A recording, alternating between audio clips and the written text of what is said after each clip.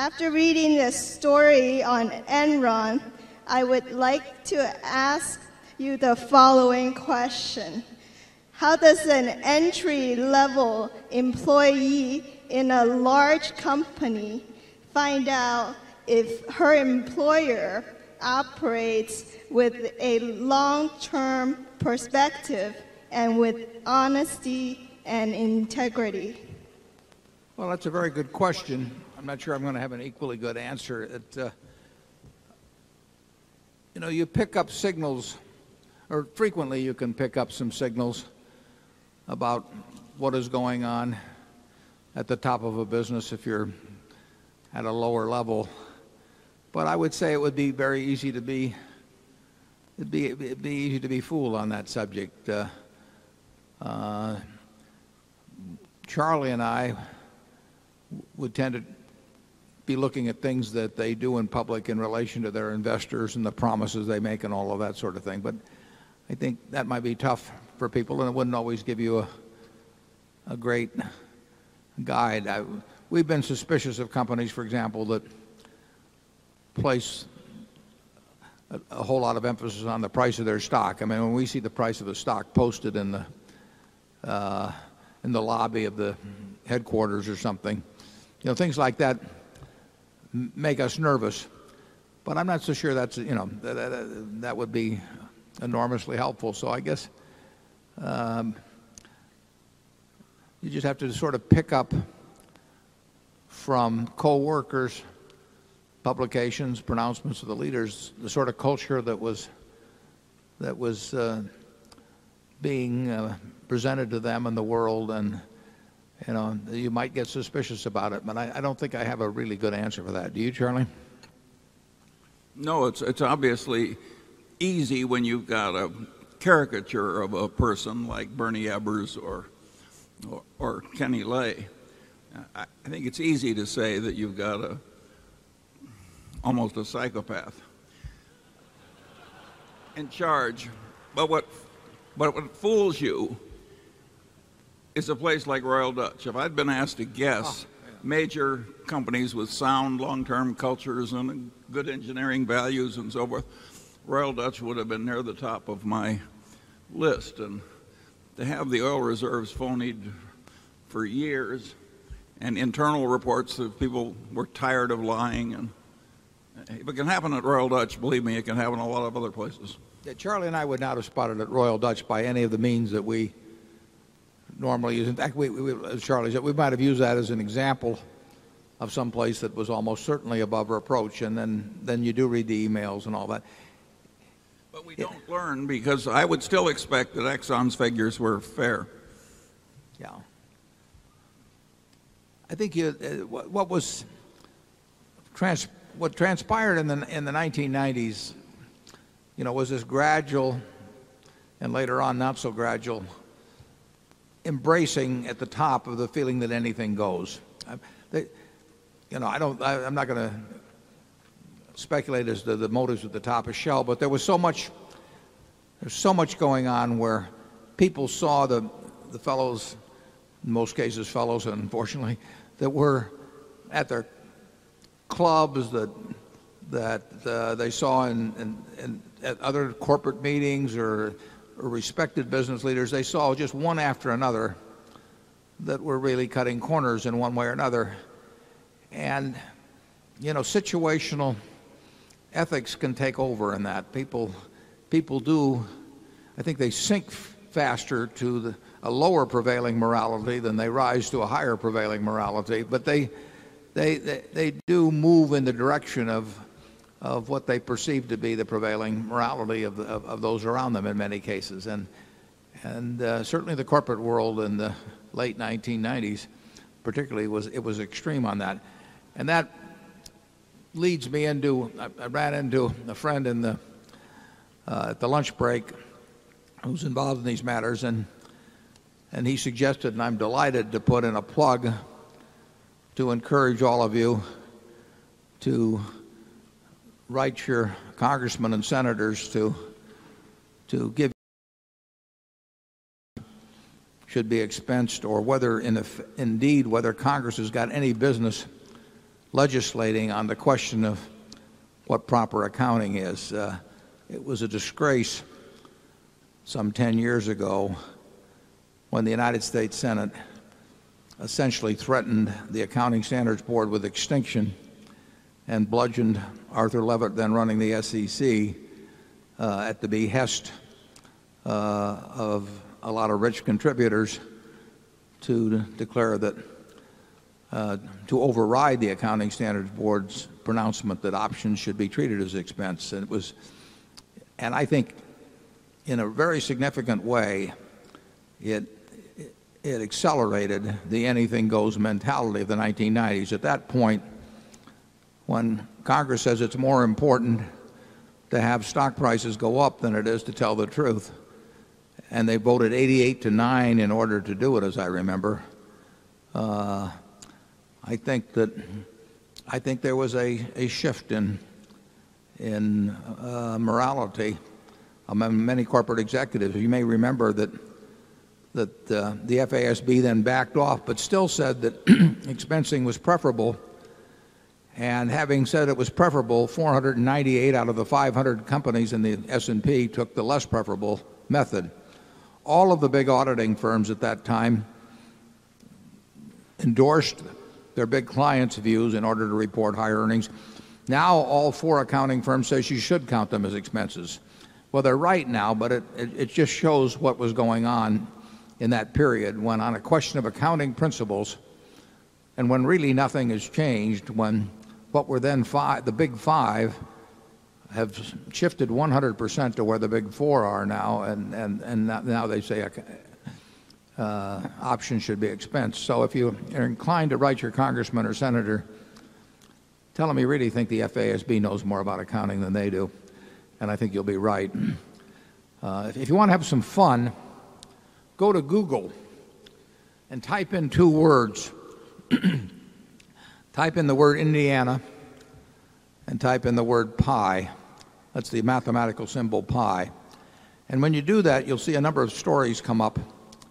And they relate how in 1897, at the instigation of one legislator who was responding to a constituent, the House in Indiana voted almost unanimously, it may have even been unanimously, it says what it was on Google, to change the value of pi.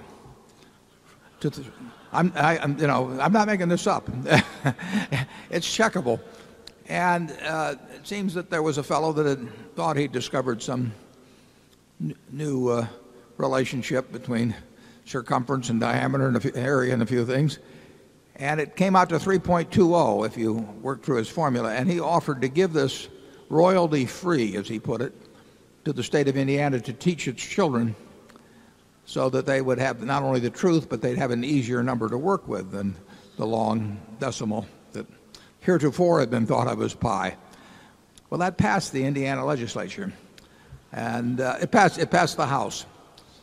By the time it got to the Senate, there were a few people that were still clinging to the old values who managed to shoot it down.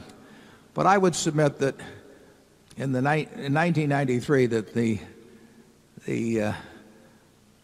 U.S. Senate cleansed the record of the Indiana legislature by outdoing them in attempting to change the rules on a subject they knew nothing about.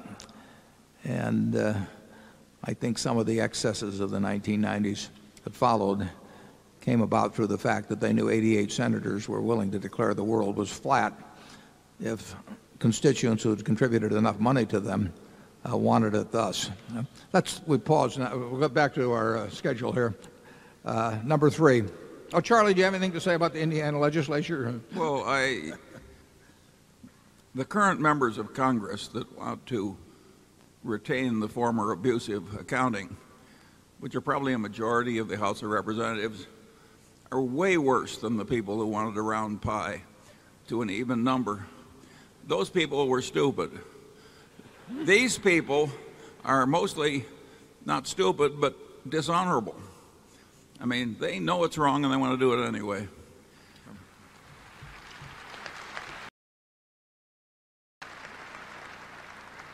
Let's go to number 3.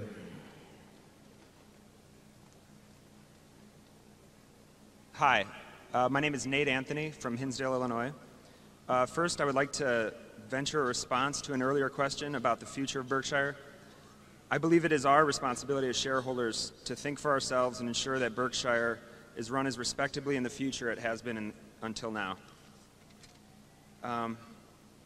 You both have had a lot to say, both today and in the past, about how mutual funds should be run, but to my knowledge, we do not directly have a fund management business. What do you think about putting your words in action and offering to have a Berkshire company manage the assets of funds where the directors are dissatisfied with present management? Yeah, the problem would be there would be too many conflicts. You know, we're managing so much of our own money at Berkshire that to take on the responsibility for managing another group of people to whom we would owe our best efforts and handling that situation of wearing two hats ethically, I wouldn't know how to do it. I certainly wouldn't want to start a fund management company and be prorating all purchases between Berkshire and that fund management company or the funds that it managed. We've thought about it plenty. I mean, we've had all kinds of propositions put to us, and obviously we could sell it big time. But when we got through selling it, then we'd have the problem of administering it fairly, and I don't know how we would do it. Charlie, do you? No, that's why we don't do it. But I must say it's an attitude that doesn't seem to bother many other people.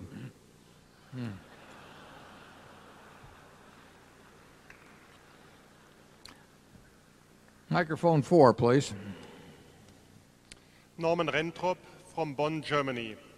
2 thanks and 1 question. My thanks go to both of you for allowing us investors to participate on equal terms with you. No management fees, no performance fees, no transaction fees.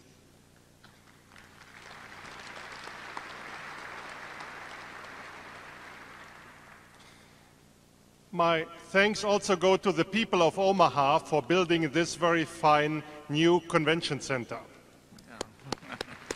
Our thanks too. I'll interrupt you for just 1 second. We wouldn't be able to hold this meeting if we'd been limited to the facilities we had last year. Last year we had the biggest facility in town, and I was told that we have at least 19,500 people here, and that would have been many, many thousands beyond what we could have had last year. And this facility really does the job. Incidentally, it's known as the Quest Center. If you read about it in the paper, they seem to have some unwritten rule, or maybe it's a written rule, that they can't use the name. So you will not see that name in the paper for reasons that absolutely baffle me. But this is the Quest Center, and they've done a wonderful job with it, and Omaha has 19,500 people here today that otherwise might have to go to Kansas City. So thank you for thanking them, and now your question, please. My question is your outlook on buying companies. You have taught us when stocks are priced high and companies are priced low, then buy companies. In the 1960s and 70s, we did see the rise of the conglomerates. Then came in the pure industry plays. Now we see a huge amount of money in private equity. And somehow private equity is competing for buying companies. So my question is, what is your outlook on the future of the buyout and the buying company industry? Yeah, you're absolutely correct that the private equity funds are a form of competition with Berkshire in buying businesses. We don't really seek to buy businesses cheap because you're not going to get the chance to do that. We haven't been able to do that. We do get occasional chances to buy them at what we would regard as fair value. You'll never buy companies as cheap as stocks sometimes get. I mean, sometimes stocks sell for very low compared to intrinsic value. Businesses just don't do it. I mean, The reason is that the prices of stocks like those junk bonds we talked about earlier are set in an auction market, and that market can do extreme things, but businesses are sold in a negotiated transaction, and that doesn't get as extreme. Nevertheless, our strong preference, is that we would rather buy businesses at fair prices than stocks even a little cheaper. And the private equity funds are competition. On the other hand, we have bought a reasonable number of businesses in recent years, and we'll buy more in the future. If somebody wants what we are offering, we are somewhat one of a kind in that we will buy a business, and the people that sold it to us, if they built that business, are really able to run it as if it's their own indefinitely in the future. So if they have a tax reason, if they have a family situation or whatever, where they want to sell some business they love, and they don't want to auction it off like a piece of meat, and they don't want some guy buying it and then leveraging it up and then reselling it a couple of years after changing the accounting or something of the sort, they come to us, and they know they'll get the result they want. And that happens periodically. It doesn't enable us to buy super bargains or anything like that. It just doesn't work that way. But it does let us put the money to work at a sensible rate. There will be more people like that. Unfortunately, we need big businesses, and they don't come along every day. But as I've said, if you find that kind of an owner, if I owned a business that was big and that maybe my father had started, my grandfather started, and I'd worked a long time for, but for one reason or another I had to monetize it, I would sell to Berkshire. It's very simple, because I wouldn't regard the carving up of it to get perhaps the highest a higher price, which might not be higher, but I wouldn't regard that as the ultimate goal in life. I think it's kind of crazy, to spend. I think it'd be kind of silly to auction off your daughter to whatever man is willing to pay the most for. And I feel the same way about a business you've created lovingly over decades and decades and decades. And we will buy some more. It's a matter of luck whether it happens in any given quarter or even in any given year. But there's really no one else can quite make the promises that we can make. I mean, the degree of ownership that I have in Berkshire and the way I've got it set up for the future where none has to be sold, my promises will probably be about as good as you can get in that arena. Most big companies simply can't do that. If their board of directors, decides they want to have a pure play, as you put it, in something, what can be done about it? I tell prospective sellers, basically, I'm the only one that can double cross you. I mean, and I can double cross them. I mean, if I the next day want to pull something on them, it's not contractual what I've said to them in all probability, but nobody else can. We're not going to get some management consultants in and they say you ought to rearrange the business, or we're not going to get Wall Street dictating to us. And that's, I think, a significant advantage over time. I think it will enable us to buy businesses, but we do have a lot of competition, as you point out. Charlie? Yeah, it's been interesting, though, that we've had this private equity competition for a long time, and one way or another we've managed to buy a few things. Okay, we'll go to number 5. Hello, my name is Dan Cunningham, and I'm from Boston, Massachusetts, home of the 2004 world champion Boston Red Sox. Thank you, Warren and Charlie, for providing this forum and teaching over the years. It's much appreciated. In a recent New York Times Magazine cover story titled Up in Smoke, David Sokol, who runs Berkshire's Mid-American energy business, was cited as a prominent CEO actively working to roll back the United States Clean Air Act, which 80% of Americans view as crucial to our public health. Mid-American itself was cited as a major mercury polluter, among other things. With this in mind, could you see a role for a type of independent oversight committee charged with the purpose of auditing for shareholders the social responsibility of Berkshire's businesses. This committee would monitor costs that Berkshire's businesses incur for our society, but do not show up anywhere in an income statement. Maybe in Berkshire's case, this would be a fraction of a person instead of a committee. Thank you. Yeah. Is Dave here? I can't. It's hard for me to see here. Did you see Dave? Mark, is David here?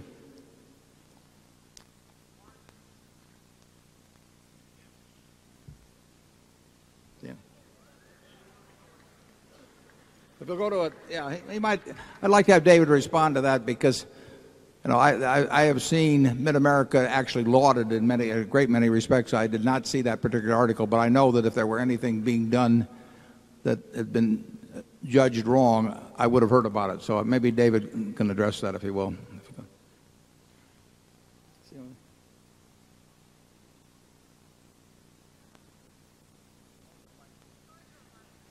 Well, there's a mic.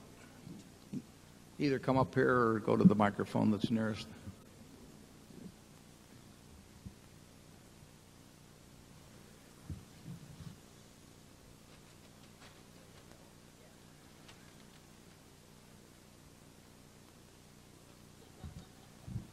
Yeah, Warren, this is David. Okay.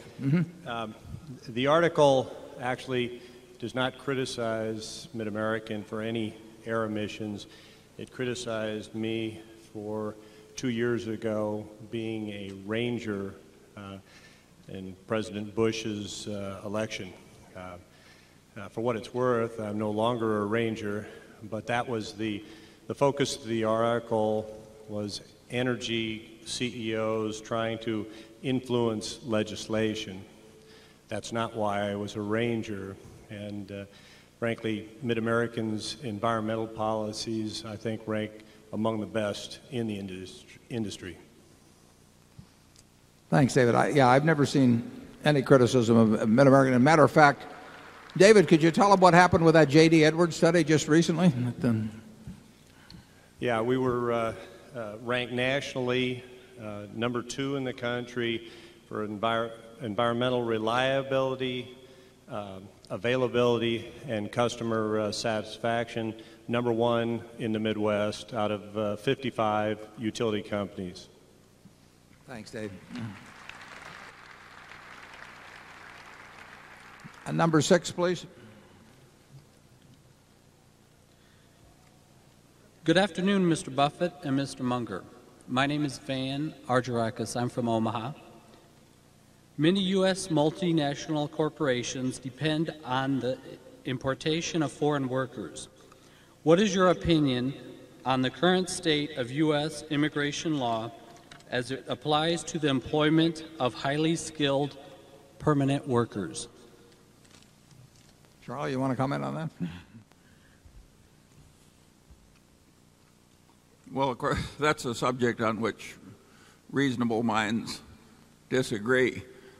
My personal view is that I'm almost always glad to have very talented people come into the United States, and I'm almost never pleased when the very bottom of the mental barrel comes in.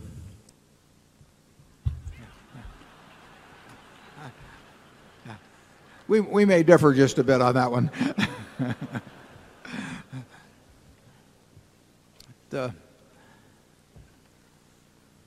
This country has certainly benefited enormously over the decades, by immigration. We started out with 4 million people in 1790. China had 290 million at that time, just about what we have now. Europe had well over 75 million. So you had 70 times as many people in China. You had probably 20 times as many people in Europe. We had the same degree of intelligence in China or in Europe as we had here. We had similar natural resources, and now this country has well over 30% of the GDP of the world. So it's a pretty remarkable story. And how to attribute or how to quantify the various components that entered into that is very, very difficult. But we've certainly been a country characterized by lots of immigration, and whether that is responsible in any way for the incredible record of this country, I don't know, but I suspect that it was. And I think what Charlie would like to do is perhaps be the admitting officer, and and it would work it would work pretty well if Charlie was. But in the absence of that, I think I don't think net this country has been hurt by immigration over time. Number 7. Good afternoon, Mr. Buffett and Mr. Munger. I would like to thank you for being here. My question pertains to price discovery and liquidity. It is a common perception that unless there is adequate liquidity, price discovery is hurt. Now, if liquidity helps price discovery, then does it make sense to split the stock of a company which has a low liquidity problem? As a corollary, why do you consider stock splits and bonus issues to be bad for shareholders in the long run? Thank you. Stock splits and what else, Charlie? Bonus issues. Well, and what's the relation? I don't get it. He didn't indicate a relation. No. He just asked you to describe Just what's wrong with both. It's 2 questions then. Yeah. Well, we have explained how we think about stock splits. There's no religious view against them. We don't think companies that do them are evil or anything of the sort. We do think we've got the best group of shareholders in the world, and I think that a meeting like this, to some extent, is evidence of it. We've got people that are more in sync, I think, with the policies of the company. We certainly have people who are more long-term in their view of Berkshire, or their intentions regarding Berkshire. I think we have people that understand their investment in Berkshire better than, well, really better than any other large American corporation. We've got the lowest turnover of any large American corporation. Now, why is that? Well, people can buy stock in any company they want to. I mean, you could have bought stock in Berkshire or something else. But there's this self-selection process of who comes in, and there's a self-selection process of the people that just say, you know, that company doesn't interest me.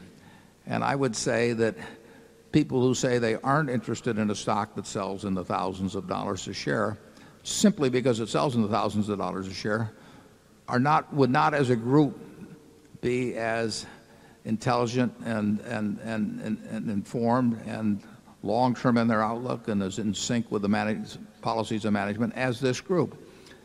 It's not a killer of a thing, obviously, but it's a sign, it's a symptom of people with a somewhat different attitude toward the stocks they own. Now, somebody is going to, if we have 1.5 million Class A equivalent shares, we have a little more than that outstanding, somebody's going to own them all. So it's just a question of who is attracted and who is repelled from your shares. And I think not splitting and some other things we do at Berkshire, a number of other things we do at Berkshire, has attracted a group of shareholders that really come the closest to an investment-oriented group as almost possible in a widely traded and widely available company. We like the group we've got. We're not looking for the people who think it would be a more attractive stock if instead of selling at 90,000 a share, it sold at $9 a share. Nothing wrong with those people, but they are, if we were choosing partners, we would choose the group we have over the people who think a $9 stock is a wonderful thing. Charlie? Yeah, and on the second part of that question, I think the notion which is taught in so much of modern academia that liquidity is this of tradable common stock is a great contributor to capitalism, I think that is mostly twaddle. The GNP of the United States grew at very good rates long before we had highly liquid markets for common stock. I don't know where people got that silly notion. I think the liquidity gives us these crazy booms, which have many problems as well as virtues. And in England, if you'll remember, after the South Sea bubble, England banned tradable common stocks for decades. It was absolutely illegal to have a company so widely held you got a liquid market in the shares, and England did fine during that period when you didn't have a stock. So if you think that liquidity is a great contributor to civilization, why, then you probably believe that all the real estate in America, which is relatively illiquid, hasn't been developed properly. Keynes actually commented on the perversions brought about by liquidity. But of course, the truth is that Berkshire trades on average $50 million or so of stock a day. So there's very few people that are going to have any problem with Berkshire, the liquidity in the stock. But we're trying to create more of them. Mm-hmm. More people who have this big liquidity problem because they own so much stock. Let's go on to number 8, please. Hello there. This is Michelangelo from San Francisco. My general question is about how ethical concerns enter into your asset allocation decisions. So, for example, I think there's some strong arguments that can be made that say classic Coke should never be part of anyone's diet. If such an argument could be made and you were convinced of it, would that change the way that you viewed Coca-Cola Company as part of your portfolio? Well, I think that's a hypothetical that simply wouldn't happen. I mean, I've been drinking 5 of them a day, and maybe it's the combination of that and peanut brittle, that does the job, but I just feel terrific.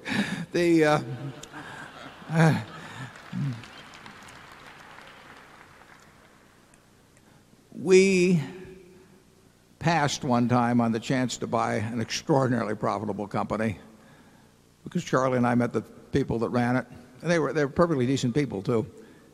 And we went down in the lobby of the hotel that we met them in, and we just decided that in the end we didn't want to be involved in that. On the other hand, I would have bought stock as a publicly traded stock in the same company. Charlie will give you his view on that later. So I do not have a problem buying stock in companies, marketable securities, the bonds of companies in the market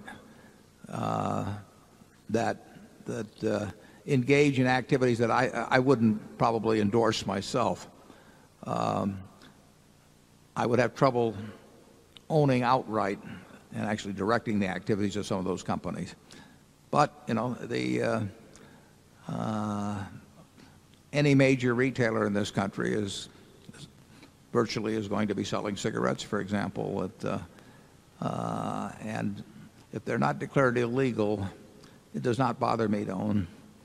It would not bother me to own those retailers outright, or it does not bother me to own the stock. Yeah, but you wouldn't buy a company that made the tobacco and concocted the advertisements. No, I can't tell you perfectly why that. I mean, I can't tell you that that's the perfect line, or I can't tell you precisely why that's where I draw it. But I will tell you that is where I draw it. We would not be in the manufacture of it, but we owned stock at one time in R.J. Reynolds before it had the LBO. We owned bonds in it, and I would still be doing it if I liked either the bonds or the stock. We would not buy the manufacturer. And like I say, we walked on one that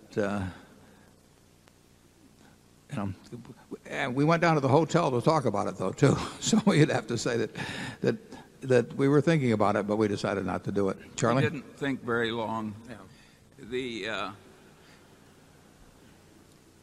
We don't claim to have some kind of perfect morals. You can draw these lines where you wish, but at least we've got a huge area of things which is perfectly legal to do that we think beneath us, so we won't do them. And we see more and more in America a culture where just anything that's unlikely to send you into prison, which looks like it'll make money, is okay. And that is a very bad development. But I think it's a little crazy myself to say that it's terrible if people eat hamburgers or drink Coca-Cola or eat candy or anything like that because they're likely to gain weight. That is a perfectly optional decision, and who knows whether somebody has lived a happier life that lives to 75 overweight condition causes them to die a little sooner. They lived to 85 and lived on carrots and broccoli, has lived a better life. I know which one I prefer. Okay, number 9, please. Hi, Mr. Buffett. I'm Alan Maxwell. My wife and I are shareholders from Omaha. I'm going to keep things simple so you can understand them. Good. Alan's a friend of mine, so he can get away with that. Thank you, Colonel. Excluding the Buffett stake, I'm going to combine A and B shares. And there are approximately 1 million A shares outstanding, correct? That'd be about right. Mm-hmm. Okay, about. Your salary is approximately, or is, $100,000 a year. It's been stuck there for a while. We'll talk about the board. Well, you'll be happy with my question. You can make it a motion if you're heading where I think you are. In other words, we're paying you 10 cents a share to manage a $90,000 investment. That's remarkable in today's corporate culture. Thank you, Mr. Buffett. Thank you. Yeah, thanks. Alan, thank you. But I have to tell you, as I did last year, I would pay to have this job. I mean, it doesn't get any better than this. Well, rather than you doing something for us, I would like to suggest that we, the shareholders, do something for you. As a shareholder, I would be willing to pay you 25 cents an A share. So that way you could save a little extra money for your retirement. Would you support such an idea? Alan, I'm getting Social Security now.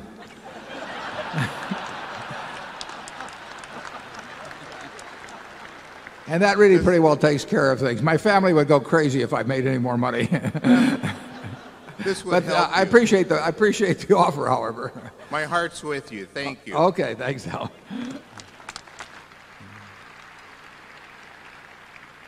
Let's go to number 10 and see if we can get 50 cents. How about $1? David Winters, Mountain Lakes, New Jersey. Thank you, Warren and Charlie, for a fabulous weekend and for the discussion about governance in the mutual fund industry in the shareholder letter. Specifically, have you altered the compensation potential for the insurance underwriters to make sure, as Charlie has described, the incentive-caused bias creates an environment that encourages writing new policies that when the tide goes out again in the property and casualty business, Berkshire Hathaway minimizes losses, maximizes float, while compensating underwriters for not writing business? Well, thank you. That feeds into an interesting set of slides I've got, if I can find them here to tell the projector what to put up. Because that's a very important point you raise. I mean, we are very big in insurance, and having the wrong incentives in place could be very harmful. So let's put up a couple of slides. Let's put up slide number 1, if we would, please.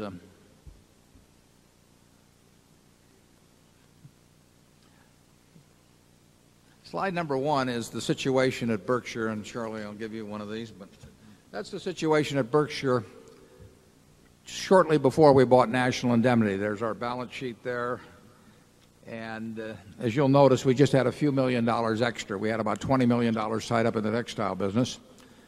And then I heard that Jack Ringwalt wanted to sell his company. Some of you here in the audience know him. For 15 minutes every year, Jack would feel like selling his company. He would get mad at something or other. And so my friend Charlie Hyder knew Jack pretty well, and I said to Charlie, next time Jack is in heat, have him, get him over here. And so Jack, early in 1967, came by at 11:30, 11:45 in the morning, and said he'd had it with insurance and with the insurance regulators and everything he'd like to sell, so we bought it. That's when we really embarked on what has happened subsequently. As you can see from that slide, the following year the textile business made all of $55,000. So sticking with textiles would not have been a great idea. We spent $8.5 million to buy National Indemnity. Now, on the next slide, slide 2, record like there's never been. I don't think there's another insurance company in the world that has a record like this. That's the premium volume of National Indemnity's traditional business. And you will see a company that went from 79 million in that first year of premiums. If you go all the way back to the time we bought it, it was 16 million, but by 1980 we're up to 79 million. And you will see that in what was known as the hard market of the mid-80s, we got up to 366 million. And then we took it down, not intentionally, but just because the business became less attractive, all the way from 366 million down to 55 million. And now the market became more attractive in the last few years, and it's soared up to almost $600 million. I don't think there's a public company in America that would feel they could survive a record of volume going down like that year after year after year after year. But that was the culture of National Indemnity. It was the culture starting with Jack Ringwald, and it was the culture all the way through several other managers, Phil Leachy and Raleigh Miller, to Don Worster, who has done a fabulous job. And we don't worry about premium volume. But if you're not going to worry about premium volume, then you have to take a look at slide 3. Because if the silent message had gone out to our employees that unless you write a lot of business, you're going to lose your job, they would have written a lot of business. National Indemnity could write $1 billion worth of business in any month it wanted to. All it has to do is offer silly prices. If you offer a silly price, brokers will find you in the middle of the ocean at 4 in the morning. I mean, you cannot afford to do that. So what we have always told people in our insurance businesses generally, specifically at National Indemnity, is that if they write no business, their job is not in jeopardy. We cannot afford to have our unspoken message to employees that you write business or your job or the guy sitting next to you is, may be lost. So when we bulged up to 366 million, employment went up modestly. And when we went all the way down, you'll see it trickled downward, but that was all by attrition. We never had a layoff during that period. Other people would have, but we didn't. And now we're going back up some, and we'll go back down again at some time in the future. Now, if you go to the next slide, you'll see that created an expense ratio that went up dramatically, up as high as 41% in 1999 as volume shrunk back. And when we were writing a lot of business, our expense ratio was as low as 25.9. Now, some companies would feel that was intolerable, but what we feel is intolerable is writing bad business. And again, we can take an expense ratio that's out of line, but we can't afford to write bad business. For one thing, if you get a culture of writing bad business, it's almost impossible to get rid of. So we would rather suffer from the stand of having too much overhead than we would want to teach our employees that to retain their jobs, they needed to write any damn thing that came along, because that's a very hard habit to get rid of once you get hooked on it. Now, if we'll move on to slide number 5, you will see what the result has been of that policy. And it's been that we had a few years, bad years in the early 80s. That's what led to that hard market. But even with a high expense ratio, you'll see that we made money underwriting in virtually every year. You'll see the year 2001 at 108.4, but that will, in my view, that will come down. I think that will turn out to be quite a good year. These are that year is not fully developed yet. Now you'll see in 1980, in 86, we had this incredible year when we wrote at 69.3. That's a 30% underwriting margin. And the nice thing about it is we did it with the most volume we ever had to that point, 366 million. So we coined money when we wrote huge amounts of business, and we made a little money when we wrote small amounts of business.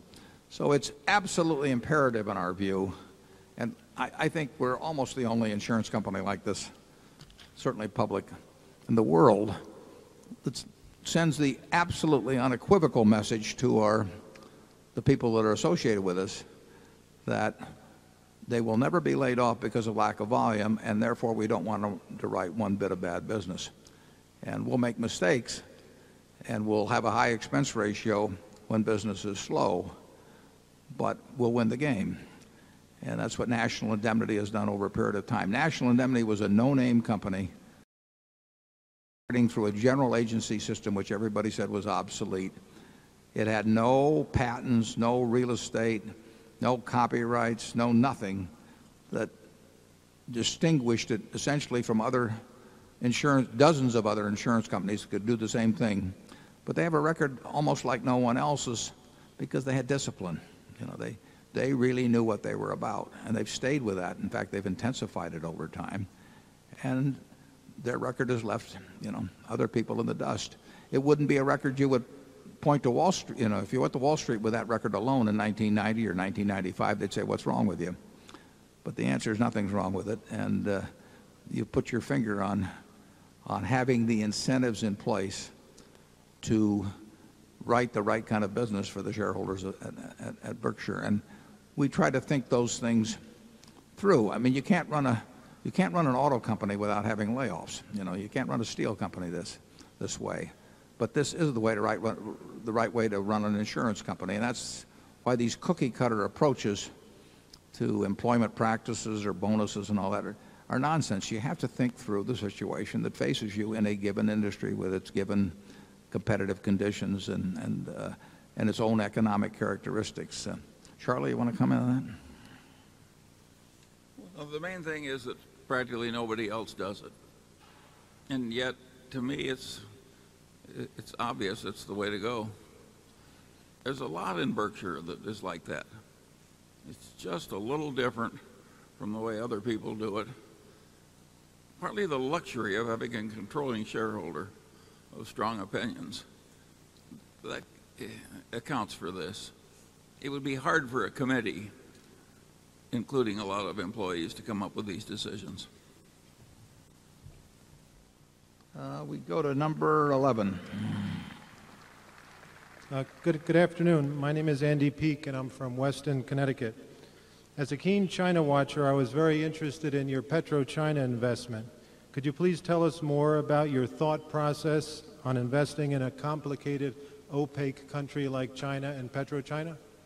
Yeah, PetroChina itself is not a complicated or opaque company. The country, has obviously different characteristics in many respects than the United States. But the company is very similar to big oil companies in the world. PetroChina may have been the fourth most profitable oil company in the world last year. I may be wrong on that, but they produce 80 or 85% as much crude daily as Exxon does, as I remember, and it's a big company. And it's not complicated. I mean, obviously a company with 500,000 employees and all of that, but a big integrated oil company, it's fairly easy to get your mind around the economic characteristics that will exist in the business. And in terms of being opaque, actually their annual report may well tell you more about that business, than you will find from reading the reports of other oil giants. And they do one thing that I particularly like, which other oil companies don't, at least to my knowledge, is that they tell you they will pay out X percent. I think it's 45% of their earnings, absent some change in policy. But I like the idea of knowing in a big enterprise like that 45% of what they earn is going to come to Berkshire, and the remainder will be plowed back. It was bought not because it was in China. It was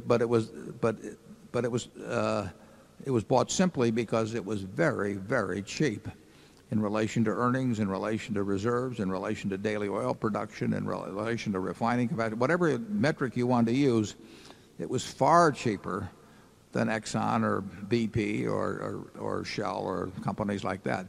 Now you can say it should be cheaper because you don't know what will happen with it 90% owned by the government of China. And that's obviously a factor that you stick in valuation, but I did not think that was a factor that accounted for the huge differential in the price at which it could be bought. And so far it looks okay on that basis. We aren't there because it's China, but we're not avoiding it because it's China either. We stick in a fairly appropriate number. But if you read the annual report of PetroChina, I think that you will have as good an understanding of the company would if you read the annual report of any of the other big oil majors. And then you would factor in your own thinking about whether there could be some huge disruption in Chinese-American relationships or something of the sort, where you would lose for reasons other than what happened in terms of world oil prices and that sort of thing. But we're happy with it. And Charlie? I've got nothing to add. If a thing is cheap enough, obviously you can afford a little more country risk or regulatory risk or whatever. This is not complicated. Yeah, you can. Yukos, as you know, is a very big Russian oil company, and in evaluating Russia versus China in terms of country risk, you know, you can make your own judgments. But in our view, something like PetroChina was both cheaper and had less risk. But other people might see that differently. We'll go to number 12. Good afternoon, gentlemen. My name is Hugh Stevenson. I'm a shareholder from Atlanta, Georgia. This question is for both of you. If you would both comment on the subject of tort reform, specifically asbestos torts, and if you could construct an optimal solution, how would you construct it, balancing the interests of legitimate plaintiffs versus the attorneys versus the opportunists? Okay, Charlie's the lawyer, so he's going to get the answer to this one. As a matter of fact, that is an easy question. What's happened in asbestos is that a given group of people get mesothelioma that came, which is a terrible form of lung cancer that kills people, really only from asbestos. And those people got it from somebody's asbestos, and that's one group of claimants. Then there's another group of claimants, and these are people who've smoked 2 packs a day of cigarettes most of their lives, and they've got one little spot here or there in an elderly lung, and God knows what the spot is, but an enterprising lawyer can get an enterprising physician who just happens to find that every damn spot in any lung must be asbestos caused. And once you've got one expert witness whom you can bribe, in effect, to say that, you've got a claim that can be filed. And so you get millions of claims on behalf of people who have no symptoms and who say that I'm worried about getting cancer from this spot that my attorney's doctor says was caused as asbestos. Well, there isn't enough money in the companies that made the asbestos to pay off everybody. And what happens is that a huge percentage of the money does not go to the people that got the cancer or another group of people who got terrible lung impairment that is obvious, but that's another small group relative to these people who just have one little spot and now say they are worried about getting cancer. And they can file those cases where they say they're worried in some state, usually a southern state, where they've got a jury pool that just hates all big corporations. And so you've got an industry, and of course the lawyers who are representing the people that aren't hurt are really stealing money from the people who are hurt. And the guy who gets mesothelioma doesn't get as much as he should, and all these other people are getting money they're not entitled to. It's a bonkers system. But with federalism the way it is, there's just no way to stop it. And the United States courts, United States Supreme Court, refused to enter it and just grab hold and make a decision. And so it just goes on and on and on, and the claims come in. I think the Manville Trust had more new claims come in last year than in any year in history. That's correct. And they have mined and sold asbestos for the last time, 35 years ago? Yeah. And it just never stops. The people who are trying to buy these people off, it's like trying to douse a fire by pouring gasoline on it, because word processing machines can grind out these phony claims, and the doctors can grind out these phony opinions. And so a huge proportion of all the money that's available to pay people who suffered from asbestos goes to lawyers, experts, doctors, contingent fees to lawyers, defense lawyers. I think is it something like 20-25% of the money is flowing through to people who were injured. So it's a total national disgrace. The only people who have the power to fix it would either be the Supreme Court of the United States or Congress. The Supreme Court, some people would say rightly, other people would say in too chicken a fashion, duck the issue. That means the only party that has the power to fix it is Congress, and Congress so far, given the politics, has not fixed it. Once you get wrongdoers so rich, they get this enormous political power to prevent change in the laws that are enriching them. I mean, it means that we should all be more vigilant about stepping on these wrongs when they're small, because when they get large, they're very hard to stop. But it would be easy to fix this. The right way to fix it, we're not going to pay off on these tiny claims. Johns Manville, we own Johns Manville. They went bankrupt. They were the first, at least big one, that asbestos took into bankruptcy, and probably on the history of things, they somewhat deserved it. I think, Charlie, isn't that right?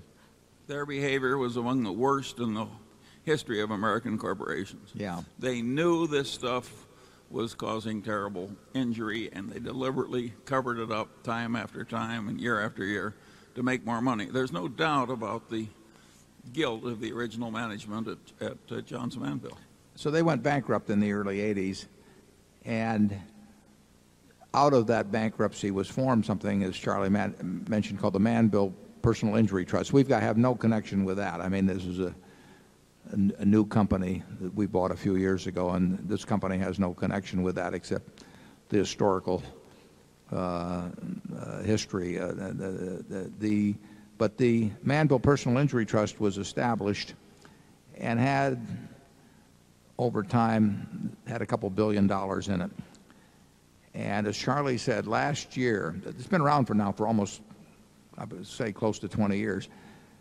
And last year they had a record number of claims introduced. They didn't have a record number because of the incidence of asbestos compared to the ones that were prevailing at the time it was established or something of the sort. It's just that it's become a honeypot.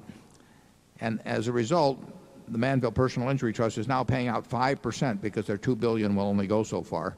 They're paying 5% of claims. So as Charlie says, the guy that has really been drastically injured by asbestos gets this tiny fraction, and the tens of thousands of claimants for whom it's a gleam in the eye, or rather a gleam in their lawyer's eye, perhaps, also get their 5%. And it's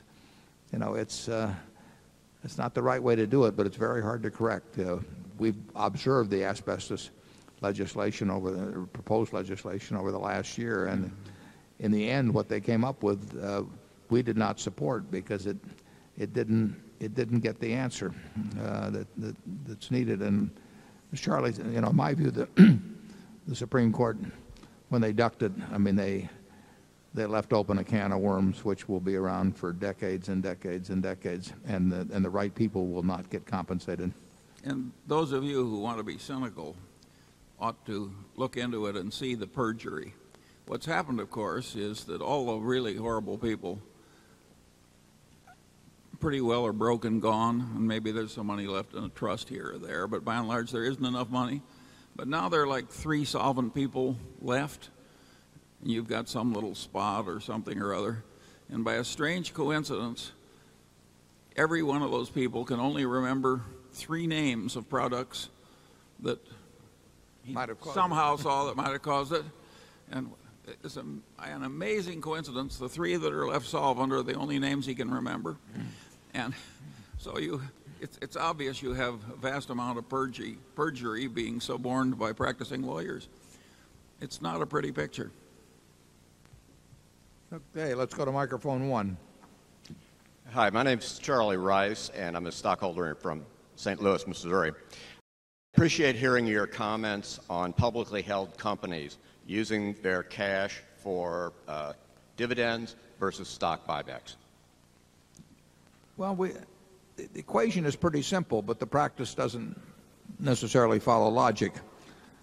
It's obviously, as long as you're telling the truth to your shareholders about what's going on so that you aren't manipulating the stock downward or something, when a stock can be bought well below its business value, that probably is the best use of cash. It's something the Washington Post did on a huge scale back in the 1970s.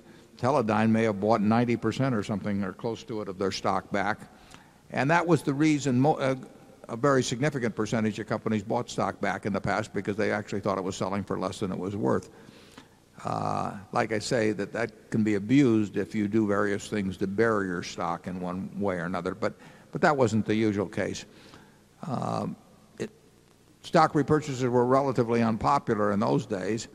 They've become quite popular now, and to the extent that I've been around a good number of them and been able to pick up on what I thought was the underlying rationale, if not the professed rationale, I think it's often done for people that are hoping that it causes their stock price not to go down, and often done at prices that don't really make a lot of sense for continuing shareholders. If we wanted to return a bunch of cash to shareholders, we would, if our stock was undervalued, we would go to the shareholders and say, we think it's cheap, and we think that this cash can be better used by you than by us, and we will therefore be repurchasing at what we think is a discount intrinsic value, and the people that remain will be better off, and the people that get out will get out at a little bit better price than they would otherwise. In terms of dividends, you get into an expectational situation. And for most companies that pay a cash dividend, it doesn't make sense to bounce around the dividend from year to year, although private companies frequently do that. And we do it ourselves with our subsidiaries. Some subsidiary can pay us a lot of money one year and not so much money the next year. But with public companies, a lot of people do buy stocks to obtain dividends, and they hope for regularity, and there's a signaling aspect to it and everything. So I would say that once you establish a dividend policy with a public company, you should think a long time before you change that policy in a material way. But I think the best use of cash, if you don't have a good use for it in the business, if the stock is underpriced, is to repurchase it, and if it's overpriced, you got no business buying in a single share. But a lot of companies do it. Charlie? Yeah, dividends are a very interesting subject.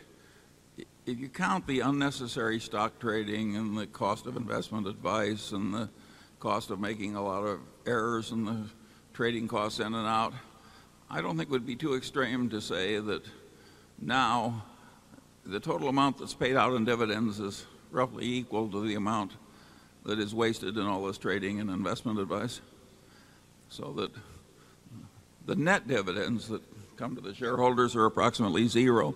This is a very peculiar way to run a republic, and very few people comment about it.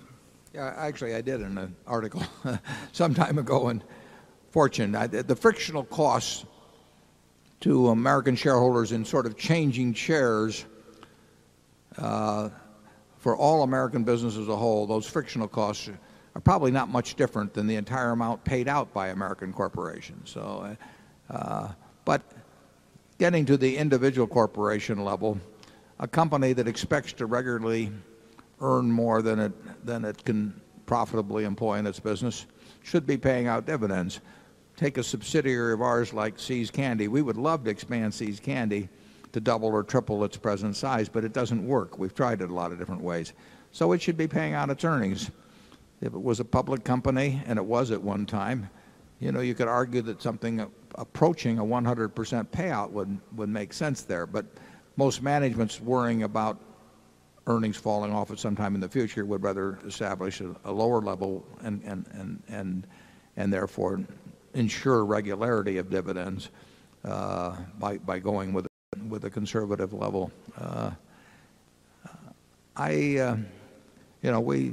It's obviously something we think about at Berkshire when we have $30-odd billion around. If we can't figure out a way to employ that over time, it's a mistake to keep it in corporate form.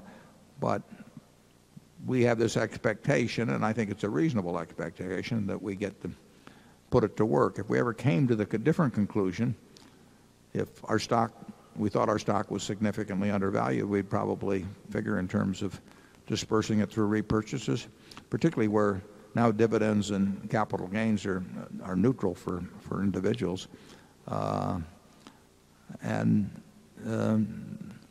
If our stock was not underpriced and we fell, we would probably do something by a dividend.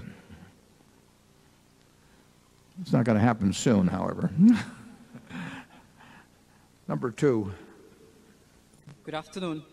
My name is JP, as in Justice of Peace or Jello Pudding. My last name is Tan, as in suntan. I flew in from the suntan city of Orlando, Florida, where an elderly man told me JP Tan stands for just perfect tan. Mr. Buffett, allow me to give you a big thank you before I ask my question. Some time ago, I sent you my business analysis of your investment in Scott Fetzer Company. I was not sure if you would even bother to read it. Yet, you were very kind to write me that my analysis of Scott Fetzer Company is very much on the money. You also invited me to my first annual meeting, where I had the privilege of meeting Mr. Andrew Kilpatrick, who was kind enough to include my analysis of Scott Fetzer Company in his book of Permanent Value, The Story of Warren Buffett. I want to thank you for making this possible. Here comes my question. Mr. Buffett, you have said that the 9 most important words ever written about investing are these 9 words. Investment is most intelligent when it is most businesslike. Mary Buffett said that you have built your entire business success upon these 9 words. Investment is most intelligent when it is most businesslike.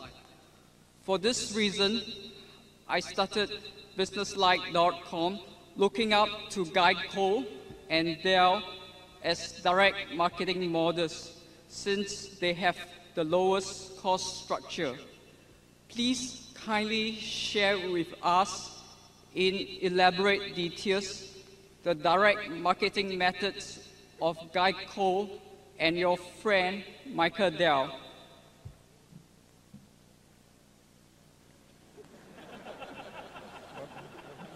He wants you to analyze the marketing methods of Geico, the direct marketing methods of Geico and Dell.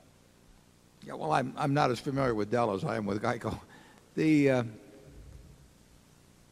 idea of direct marketing in auto insurance at Geico came from Leo Goodwin, who and his wife Lillian, who had come from USAA, and USAA was set up some years. Geico was set up in 1936. USAA was set up, I believe, in the early 20s because military personnel moved around a lot and they had trouble getting auto insurance. And a great organization was established. Leo Goodwin took that idea and decided to broaden it beyond the officer ranks of the military, and first went to government employees generally, and now that's been extended dramatically over the years to the American public as a whole. It's a better system. You know, if you go back 100 years, auto insurance, when the auto first came in, was sold by the casualty affiliates of the big fire companies. That's where in the 1800s, the major insurance companies were fire companies, and casualty insurance was something that came along later. And it was sold through a system whereby the agent got large commissions, where there were sort of cartel-like rates established through something called a bureau. And that system prevailed for several decades. And then State Farm came along, formed in the early 1920s, a farmer from Myrna, Illinois, in his 40s, no background in insurance, no capital, but he came in with the idea of having a captive insurance agency force, and that brought down costs somewhat. And State Farm in time became the largest auto insurer in the country, and Allstate, which followed that system, became the second largest. And that was a better system, a better mousetrap. And then USAA, followed by Leo Goodwin at GEICO, came along with a direct marketing operation that bypassed the agent and brought down costs further.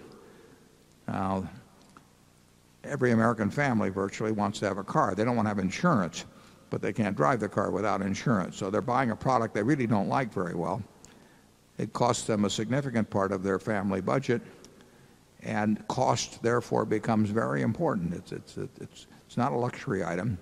It's a mandatory item virtually, and saving significant money makes a real difference in a lot of household budgets. So the low cost is going to win. And our direct operation, Progressive has a wonderful direct operation competing with us. We're the two that will be slugging it out over the years, is a better system, and better systems win over time. Now, again, I'm not that familiar with Dell, but I have the impression that Dell is a very low-cost operation, enormously efficient, very low amounts of inventory, and I would hate to compete with them. If they turn out a decent competitive product at the best price, that system will win. Charlie is a director of Costco, and Costco and Walmart figured out ways to do things at lesser costs that people needed where people spent money in big quantity, and those two companies are winning. So we have a terrific marketing operation, a terrific insurance operation in GEICO, and in my view it will grow very, very substantially. And we have a very tough competitor in Progressive because they've seen how well our model works, and they in effect have shifted over. I mean, they're not totally shifted over, but they've moved towards a direct operation and away from an agency operation. It's always a good idea to go with a low-cost producer over time. I mean, you can mess it up in other ways, but being a low-cost producer of something that's essential to people is going to be a very good business usually. Charlie? Yeah, you've chosen a wonderful field, and if you fail in it, it's your own fault. I should say also that those 9 words, they came from Ben Graham. They didn't come from me, but Ben said those, and they are very important words, although they tie in with some others that he said, but they are very important words. Warren, I want to make an apology too, because last night I said that some of our modern business tycoons, and I remembered particularly Armand Hammer, were the type that when they were talking they were lying, and when they were quiet they were stealing.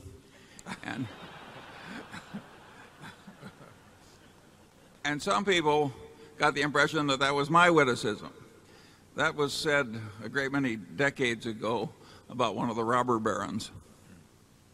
Well, if we start confessing here to the number of quotations we've stolen, we'll be here all afternoon. So let's go on to microphone 3. Good afternoon. My name is Matt Lynch, and I'm from Palo Alto, California. Mr. Buffett, a couple of times today you alluded to Google and its co-founders. I was hoping you could share with us your thoughts and reactions to the owner's manual the co-founders included in Google's S1 filed last week, especially in light of the similarities and differences between it and that of Berkshire Hathaway. Well, that's a real softball for me.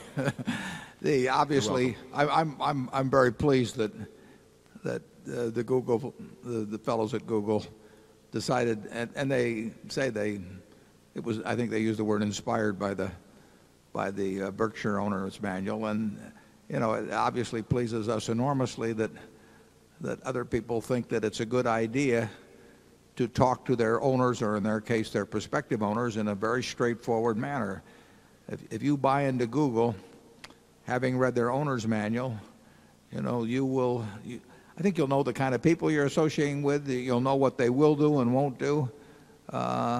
It's the kind of thing that one person would say to another if you were setting up a partnership, and you said, I'd like you to join me in a partnership. I need your money, and here's the way we're going to do business. And I think more companies, obviously, I think more companies ought to do it. It's been simple for us at Berkshire. We've had these principles in mind for a long time, and we really want people to understand those principles before they join with us. And the Google fellows, in a very straightforward manner, I liked their prose. Doesn't mean I agree with every idea they have, but I do know what ideas they do have, and I hope more companies sign on for that sort of thing. Charlie? Well, most of the world does not in any way imitate Berkshire Hathaway. This is a quirky few. There may be 19,500 of you that came, but it's still a quirky few by the standards of the country. And what's interesting about Google is that those two guys who created that are two of the smartest young men in the whole country. And it's much more fun to be copied by people that smart than we even think they were smarter than we thought they were last week. Yeah, we now think they're a lot smarter. Yeah.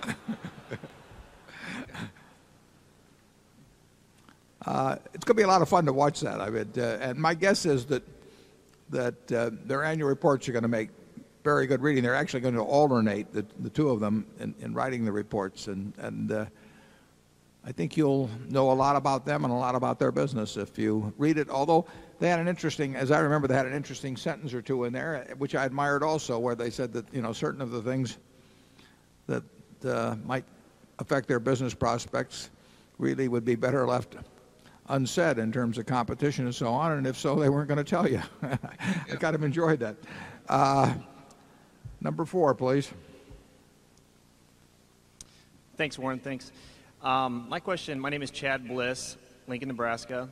My question pertains to Mid-America Energy and the Home Service Division. You said earlier that you would continue buying, companies in the real estate industry. Given the growth in for sale by owners, discount brokers, also maybe even banks now, do you think the current business model of home services is sustainable, or do you think commissions need to be lowered? Yeah, I really do think it's sustainable. It's a good question. In fact, I forget where I saw the article a few weeks ago, maybe in the Sunday New York Times, about Barry Diller's interest, I think through LendingTree, on the internet. And there have been a lot of real estate sales-related operations that have been on the internet. And the internet is a threat to any business, including real estate brokerage. But when I think about the process of buying a home and the degree of personal involvement involved in that, the for sale by owner, they call them FSBOs in the business. I remember talking with my friend Chuck Peterson about that 50 years ago, and FSBOs were with us then, and FSBOs are with us now. But my guess is that a very significant percentage of home transactions 30 years from now will be done through a pipeline and through a distribution mechanism or brokerage mechanism like exists now. I do not see it changing dramatically, although there are people that are going to try and change it dramatically. So you've got competitors. But I love the idea of expanding home services. Charlie? Well, you tried to change it once yourself dramatically right here in Omaha, and you fell on your ass. his memory's better than mine. He tried to take away a good part of the home advertising business from the World Herald to, your then little newspaper. Right, it was very thin, yeah. Yeah, and it didn't work worth a damn. Yeah. And, that's the last time I call on him. Let's go to number 5. Mr. Buffett, Mr. Munger, I'm Tim Medley from Jackson, Mississippi. Recently, Mr. Philip Fisher died. At this meeting many years ago, you, Mr. Buffett, mentioned your fondness for chapters 8 and 20 of The Intelligent Investor, the first edition of Security Analysis, and you said Phil Fisher's first 2 books. And you, Mr. Munger, have also been complimentary of Mr. Fisher's writings and investment approach. I wonder if the 2 of you would tell us of your experiences with Mr. Fisher, the circumstances of your meeting, etc., and did his writings or your discussions with him start you thinking about the idea of the great business or the franchise company, or was it simply an affirmation of thoughts which you had already begun to have? And anything else you would like to say about Mr. Fisher? Yeah, Phil Fisher was a great man. He died maybe a month ago or thereabouts, and well into his 90s. His first book, I believe it was Common Stocks and Uncommon Profits, was written in 1958, and the second book was written a few years later. Those 2 books were terrific books. And as with Ben Graham, you could really get it all by reading the books. I met Phil Fisher just once, and it was great. I enjoyed it. I loved it. He was nice to me. But similarly, actually, to my experiences with Ben Graham, where I worked for him, I took his classes and everything else, it was in the books. I mean, they were such good writers, and their thoughts were so clear that you didn't need to meet them personally. I enjoyed meeting them personally, obviously, but they got it across in words. And the only time I met Phil was sometime after that 1962 book, or whatever it was, 61 or 62. And I was in San Francisco. I think it was in the Russ Building. I may be wrong on that. And I just went there. I used to do that all the time when I was younger. And I'd go to New York and I'd just drop in on all kinds of people. And I guess they thought because I was from Omaha that, one time and they'd be rid of me. So, and I would usually get in to see him. And Phil, I did that with Phil. And it was extraordinarily nice to me. But it wasn't that I gained new ideas, though, however, by meeting him, because I'd already read it in his books. And Charlie, actually, I met Charlie in 1959, and Charlie was sort of preaching the Fisher doctrine also to me, a little different form, but his ideas paralleled those of Phil. So I was sort of getting it from both sides, and made a lot of sense to me. I don't know what Charlie's experiences were with Phil. Well, I always like it when somebody who's attractive to me agrees with me. And therefore, I've got very fond memories of Phil Fisher. The basic idea of that it was hard to find good stocks and it was hard to find good investments, and that you wanted to be in good investments, and therefore you'd just find a few of them that you knew a lot about and concentrate on those, seemed to me such an obviously good idea. And indeed, it's proved to be an obviously good idea, yet 98% of the investing world doesn't follow it. That's been good for us. It's been good for you. We'll go to number 6, please. Good afternoon. My name is Stan Leopard, and I'm from Menlo Park, California. I'm very pleased to be here, Warren and Charlie. I first heard about you, Warren, in the late 80s and began reading your writings. Fortunately, I didn't invest until the late 90s. You have shaped my business thinking, and as I listen to you and as I continue to read what you write and the things you recommend to read, it continues to shape my thinking. My question is about compensation. And I've seen your writing and I heard the earlier comments today, and they still leave me as a guy who is a business owner not quite sure how to act to design compensation for managers. For most of my career, I've been the senior manager in my businesses, but now I'm in a situation where I'm looking to own a majority interest of businesses that I don't manage every day directly, and I'm very concerned with this compensation issue. And I think about things like return on equity or growth or risk or like that, but if you could speak a little more towards the specific of how you approach the getting it to the right things to measure and incent, I'd appreciate that. Yeah, it's a very good question, and it's, you know, there is no formula that applies across all industries or businesses. If you take something like return on equity, you know, if you pay way too much for the business that you buy, the person who runs it's going to get a lousy return on your equity. They may get a good return on the tangible assets employed in the business, but your purchase price may defeat them in terms of earning good returns. If you based it on earnings on tangible equity, you know, there are businesses like a network television station where, you know, if you have an idiot nephew, you can put them in charge and they'll earn huge returns on equity as long as they manage to stay away from the office. So it's, and there are other businesses where you have to be a genius to earn 7 or 8% returns on equities. So there is no single yardstick. To have a fair compensation system, both you and the manager have to really understand the economics of the business. In some businesses, the amount of capital employed is all important. In some businesses, the amount of capital employed doesn't mean anything. So we have certain businesses where we have charges for capital and all of that, and where we have other businesses where that would just be an exercise to go through and it wouldn't really change any results. Anyway, we have a great preference for making them simple.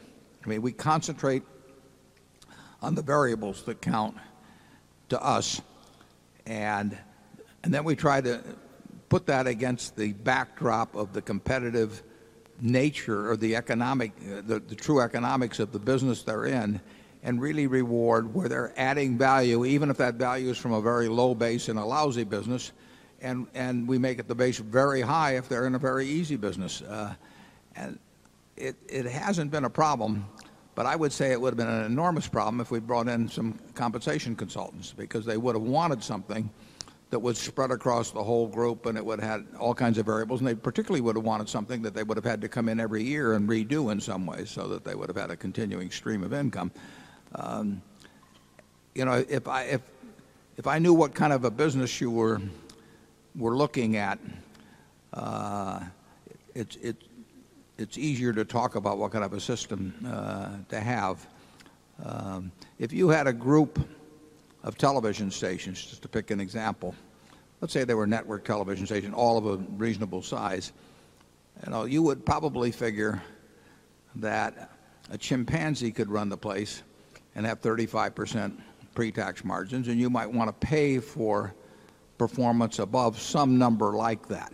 But it's silly to have something that starts at 10% or 15% when you do that, and a lousy manager will always suggest an arrangement like that. Charlie and I have seen all kinds of compensation arrangements where basically you get paid for showing up, but they try to make it look by constructing some mathematics around it like you really had to achieve something.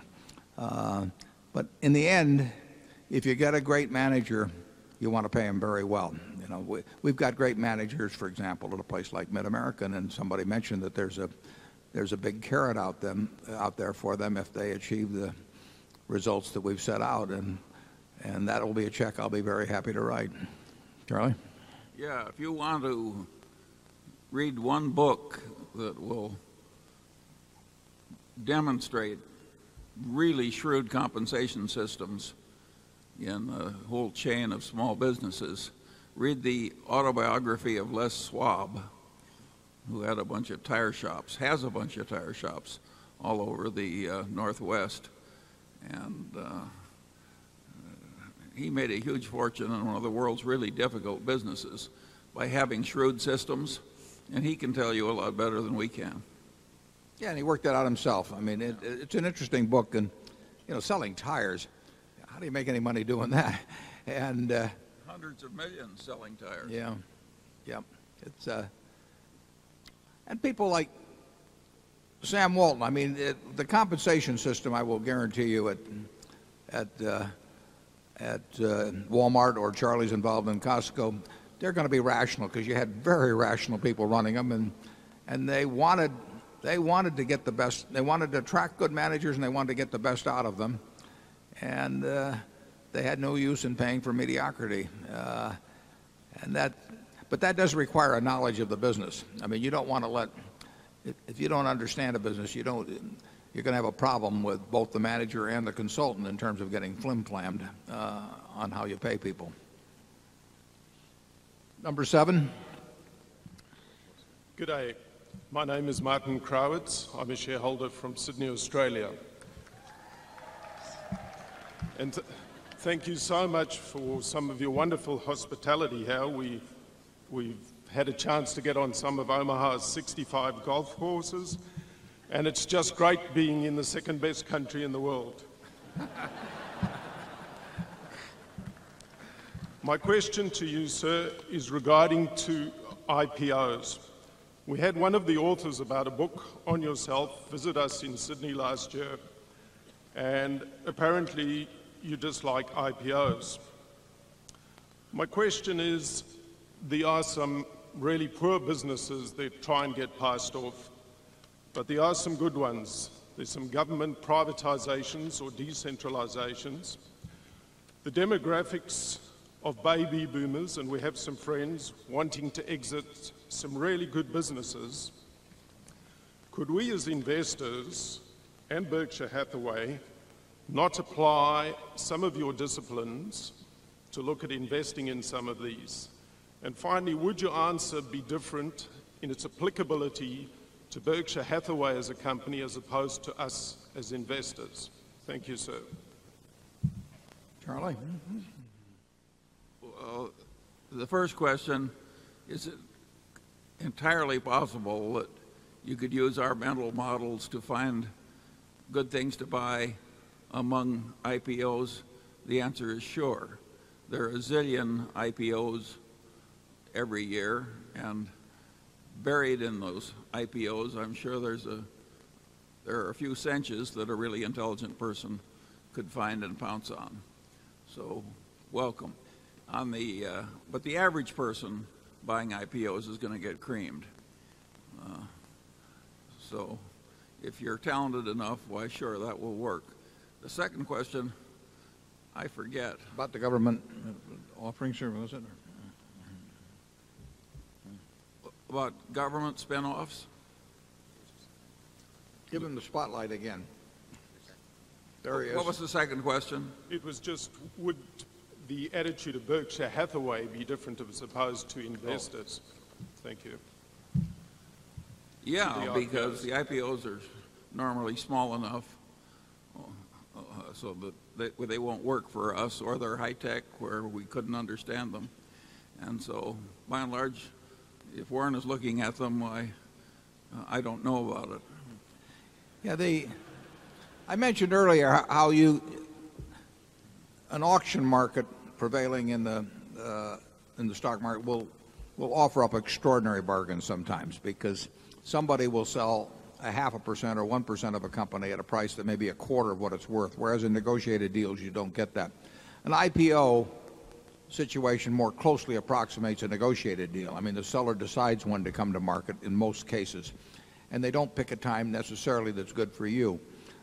So I think it's way less likely that in scanning a list of 100 securities that are trading in the auction market, in the 100 IPOs, if you scan 100 IPOs, you're going to come up with something cheaper than scanning 100 companies that are already trading in the auction market.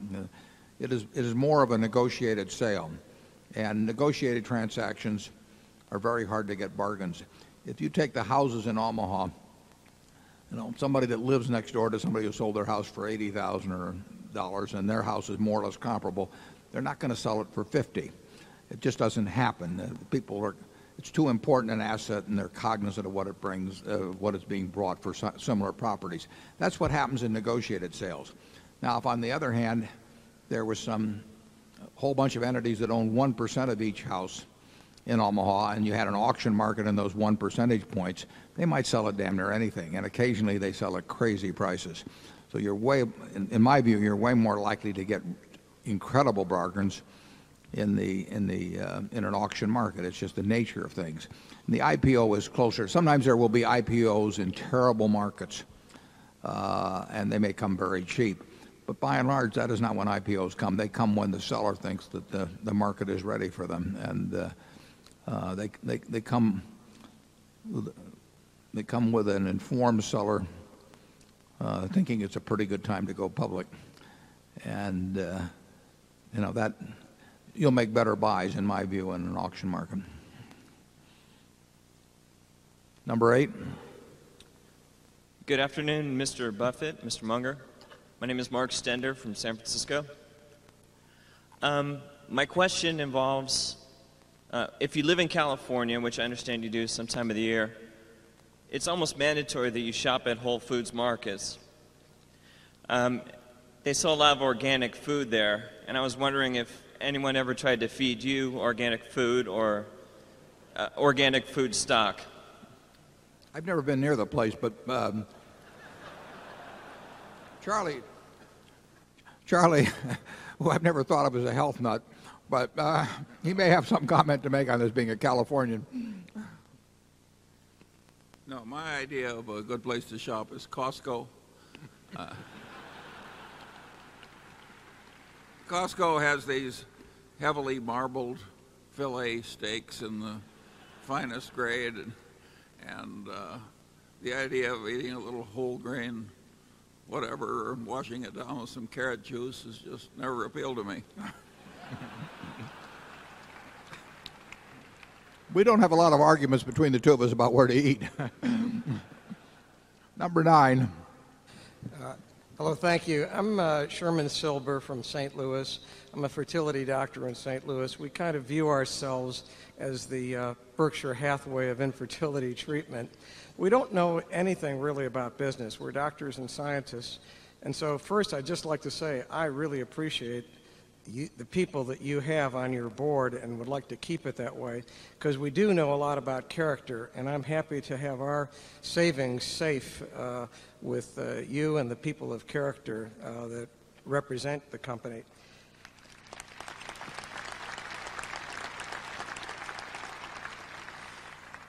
I just had an opportunity a couple of weeks ago. I was talking to one of the former managers of the Fidelity Magellan Fund, managed huge amounts of money, and he never really met you. And I was saying I may have a chance to ask Warren Buffett and Charlie Munger a question. What would that question be? I wanted to have some idea of something intelligent I could ask business-wise.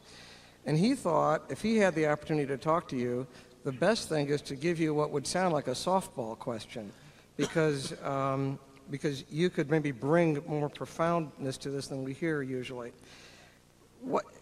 In view of the Iraq war, consumer debt that's increasing, declining job growth, declining pay in the jobs that are growing, prospects of increased interest rates, he has this view that the next 5 to 10 years are going to be very difficult. What would your view be about the investment future for the next 5 to 10 years in view of all these negative factors going on? That's too soft for me. I think Warren should take that. Well, I would say that at any given point in history, including when stocks were their cheapest, you could find an equally impressive number of negative factors. I mean, you could have sat down in 1974 when stocks were screaming bargains, and you could have written down all kinds of things that would have caused you to say, you know, the future is just going to be terrible. And similarly, at the top, you know, or any time you can write down a large list of things that would be quite on the bullish side. We really don't pay any attention to that sort of thing. I mean, we have You might say that our underlying premise, and I think it's a pretty sound underlying premise, is that this country will do very well. And in particularly, it will do well for business. Business has done very well. The Dow went from 66 to 10,000 plus in the 100 years of the 20th century, and we had 2 world wars and nuclear bombs and flu epidemics and you name it, Cold War. There are always problems in the future. There are always opportunities in the future, and in this country, the opportunities have won out over the problems over time, and I think they will continue to do so absent weapons of mass destruction, which is another question, and business won't make much difference if anything really drastic happens along that line. So I can't remember any discussions Charlie and I have had ever going back to 1959 that where we would have come to the conclusion at the end of them that we would have passed on a great business opportunity, a business to buy because of external conditions, nor did we ever buy anything that we thought was mediocre simply because we thought that the world was going to be wonderful.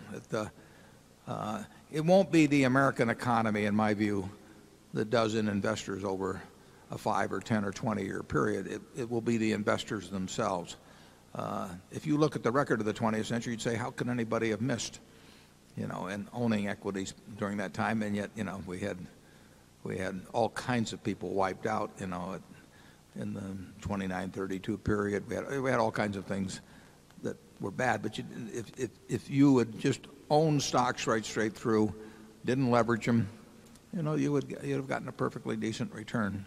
So we're unaffected, in essence, by the variables you mentioned. Just show us a good business tomorrow and we'll jump at the hook. Charlie? Yeah, I think, but it's also true that both of us have said at various times over the last 3 years that we wouldn't be at all surprised if professionally invested money in America had a pretty modest result over a fairly extended period of the future compared to the very dramatically high returns that it had achieved up to about 3 years ago. And so far, that's been proved out to be pretty much right. Yeah, certain stretches are easier than other stretches. Yeah, our expectations were more modest than most people's a few years ago. We didn't say the world was coming to an end or anything. We just said that people had gone crazy in certain sectors, and that anybody that thought that you could sit at home and day trade and make double-digit returns over time or do anything, or that you were entitled to that, by just sticking a little money in your 401k or something, was really living in a fool's paradise. But that was never accompanied by any predictions of disaster for the American economy as a whole or for American business as a whole. People get crazy notions from time to time in financial markets. I commented on this earlier, but they just believe things that it's hard to understand how they can believe. Now, to some extent, they get sold that by other people. But American business really has never let investors down as a group, but investors have done themselves in quite frequently. Number 10. Sam Kidston from Cambridge, Massachusetts. I'd like you to discuss the similarities and differences between what you do in your reinsurance operations and what Gen Re did in its securities division, as it would seem that reinsurance is often a form of weather derivative. I would also like to ask you why you are so comfortable writing what appears to be one type of derivative and so uncomfortable writing another. Thank you. Yeah, the derivatives contracts that Gen Re wrote in Gen Re Securities, I would say bore very little relation to the insurance business as we see it. I mean, we are insuring against events that people either can't or aren't willing to take on the risk themselves. In the derivatives business, a lot of that was speculative activity of one sort or another. The more complex the arrangements were, the easier it was to claim that large profits were being made when maybe large losses really awaited you over time. They were created transactions without much economic necessity. In a great many cases, they were just facilitating speculation. Insurance deals with taking on risks that people incur in their business or personal life that they don't want to bear themselves, or that they're unable to bear themselves. There was very little connection between the business. I think that in going into the business, they dreamt up a lot of reasons for it. You know, they said they're both in the risk business and their clients were going to demand it and everything. But when people want to go into a business, they always dream up reasons. It made no, in our view, it made no sense whatsoever. And I really see very little connection between them. Do you, Charlie? They're radically different. The derivatives business is chock full of clauses saying that if one party's credit gets downgraded by a rating agency, they have to start posting collateral. And that's just like a margin account. And when you sign pieces of paper like that, you can go absolutely broke into default and catastrophe and having other people liquidating your positions under distress conditions, et cetera, et cetera. So there's a lot of irresponsible mechanics in attempting to protect themselves. They've introduced this enormous instability into the system through all these clauses about collateral posting. And nobody seems to recognize what a disaster of a system they've created in an attempt to make each party feel safer. It's a demented system, and you don't get properly paid in most cases for playing the game, and therefore we're not in it. Absent the ability to raise new capital at the time, and who knows whether that would have they've been able to or not, Gen Re, which had been rated AAA, it still is because Berkshire's involved, but which had been rated AAA, could well have run into really terrible financial difficulty post September 11th, particularly if they'd fully recognized the liabilities that they'd already incurred but not fully recognized at that time, because their capital would have shrunk.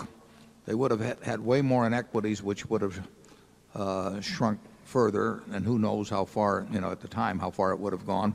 Plus, they would have had, in my view, they would have been downgraded quite significantly, and that might well have triggered things in their derivatives activities, which would have required coming up with loads of cash. It was not built to last, and it is now built to last. But I would say that threat exists with other financial institutions as well. But I think many of the CEOs, or some of them anyway, I should say, don't really fully comprehend that. When you get margin calls for huge amounts of money, it only has to be one day when you can't meet it. That almost happened. If you go back to October of 1987, there was a large wire transfer that didn't make it to for a while, didn't make it to the clearinghouse at the in Chicago, and that came close to halting the whole system at the time. And we were very close to closing the exchange, and a lot of things would have unraveled. The money finally showed up, but it's dangerous to have a system where people are depending on billions of dollars coming in from other people. Well, we had that on Solomon on that Sunday in 1991. If Solomon had gone bankrupt, the next day you would have had people on the other side of 1.2 trillion of notional amount of something like that of derivatives who would have had a contract with a party where they would have been dealing with a bankruptcy court. You would have all kinds of securities settlements that wouldn't necessarily have settled. You would have all kinds of confusion, and believe me, it would have been huge at that time, between what was going on in Japan, what was going on in the UK, and what was going on in the United States, because the accounts were all intermingled. As a matter of fact, Salomon was running a bank in Germany which took on large amounts of deposits from individuals and just loaned it all to Salomon. So it would have had a receivable from a bankrupt company and owed money to I don't know how many German depositors. There are all kinds of things that would have come out at that time, and who knows what the effect would be on the system.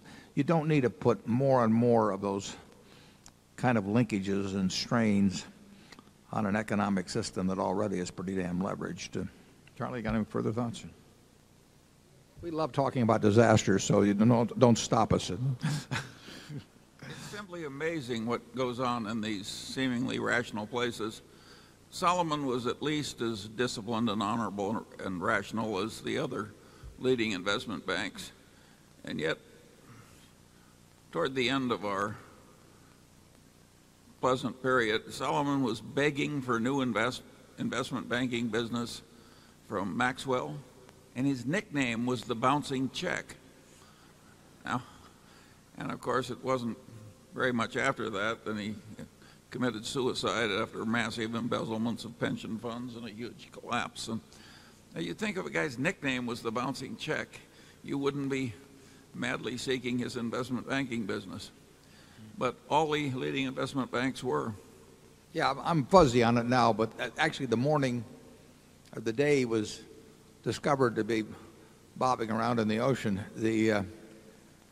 I think at Salomon we had transferred a bunch of money to somebody over in Germany or Switzerland, and we were supposed to get some more money back that afternoon, and this is basically correct. I may be a little bit off on the details, but the money that got sent, but the money that was to be received did not get received, and then we went over to England and tried to collect it from his sons, and we got stiff-armed in one way or another. I mean, we got what we deserved, frankly, in a transaction like that. But to the investment banker involved, his earnings that year were going to be affected in a significant way by whether he wrote a ticket or two more with Maxwell. And in the end, that carried the day. And it's very hard to control people when their income depends on bringing in dubious people into the door. They care enormously about it, and you've got this big system that doesn't quite pick up on it. And Charlie's mentioned before, one of the underwriting clients that came forth that Salomon took on that professed to be doing wonderful things with money, and it turned out to be a huge fraud. Well, it's tough to stop. You got dozens and dozens of people running around out there all thinking about how big their bonus is going to be at the end of the year, and they are not inclined to run morality checks on who they do business with. That was a wonderful experience. Warren and I and Lou Simpson are all directors of a company, and we are by far the biggest shareholder. And we all said we should not be doing business with this guy. This is a very dangerous transaction. And they told us it had been approved by the underwriting committee. And of course, that settled matters. And this guy had a neon sign that said crook on him as far as we were concerned. he was waving it vigorously, yes. Yeah. But it had been through the underwriting committee. The transaction closed, but not financially. I mean, they had the underwriting, but they hadn't had the financial closing. Yeah. They caught him on the way to the bank. You're right. They pulled back just from the edge of the precipice from this big fraudulent. And of course, they got egg all over their faces. That phrase reminds me of one of the leading lawyers of yore, and he said, "Captain of my soul," he says, or "Captain of my fate," he says, "Hell, I don't even pull an oar." I mean, here we are, with all three of us on the board and the biggest shareholder, and we can't even stop one stupid little underwriting. He did go to jail, though, I think, didn't he, Larry? Yes. Yeah. He claimed to, incidentally, to be a huge shareholder of Berkshire Hathaway and have made all this money. And I went to the shareholders list, and admittedly, he could have had it in street name someplace, but it was a big quantity. He claimed I couldn't find any record in any place, but he did have some kind of a letter from an accounting firm that was backing him up. Didn't back him up all the way, though, it turned out. Number 11, please. Good afternoon. I'm Manuel Fernandez from Mexico City, Mexico.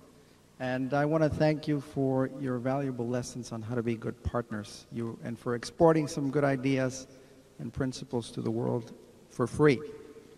My simple question is, do you think it makes sense for individual investors to invest a part of their capital in hedge funds or fund of hedge funds, somewhat like the $600 million investment Berkshire made in Value Capital? Yeah, I would say that people that are now investing in hedge funds in aggregate are going to be disappointed. You don't get smarter because you're running something called a hedge fund or something called private equity or something called anything, an LBO fund. But what you do gain periodically is the ability to merchandise those things. I mean, there are fads in Wall Street, and Wall Street will sell what it can sell. Just remember that, that may be as good as what the fellow quoted up in upper levels there. And the hedge fund, it right now is in the midst of a fad. It's distinguished not by the ability to make more money. It's distinguished by the extraordinary amount of fees that are collected. And believe me, if the world on $600 billion of money is paying 2% fees and a percentage of the profits, and the losers go out of existence and the winners continue for a while and take money off the table, it is not going to be a great experience in aggregate for investors. Obviously, there are a few smart, honest people out there running funds, and they will do quite well. But if you buy them across the board, in my view, you're going to get a bad result. Charlie? Yeah, why would you want to invest with a guy whose basic thought process runs something like this? If a second layer of fees on top of a first layer of substantial fees is good for an investor, then a third layer of fees must be better yet.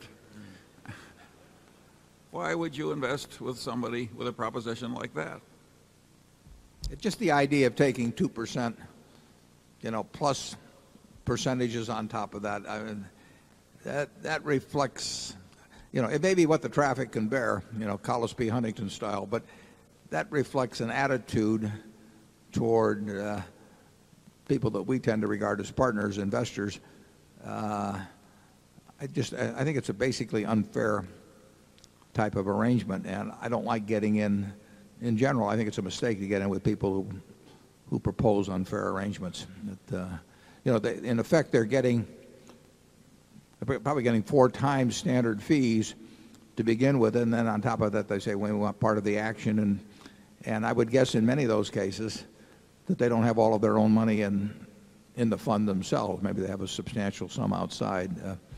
Charlie and I both ran partnerships in the 60s and 50s with me and into the 70s with him that would generally be classified as hedge funds. They had the compensation arrangements somewhat similar, although not like they are now. And we did they had some similarities, but I don't think we had quite the attitude toward the people we were trying to we're asking to join us that the present managers have.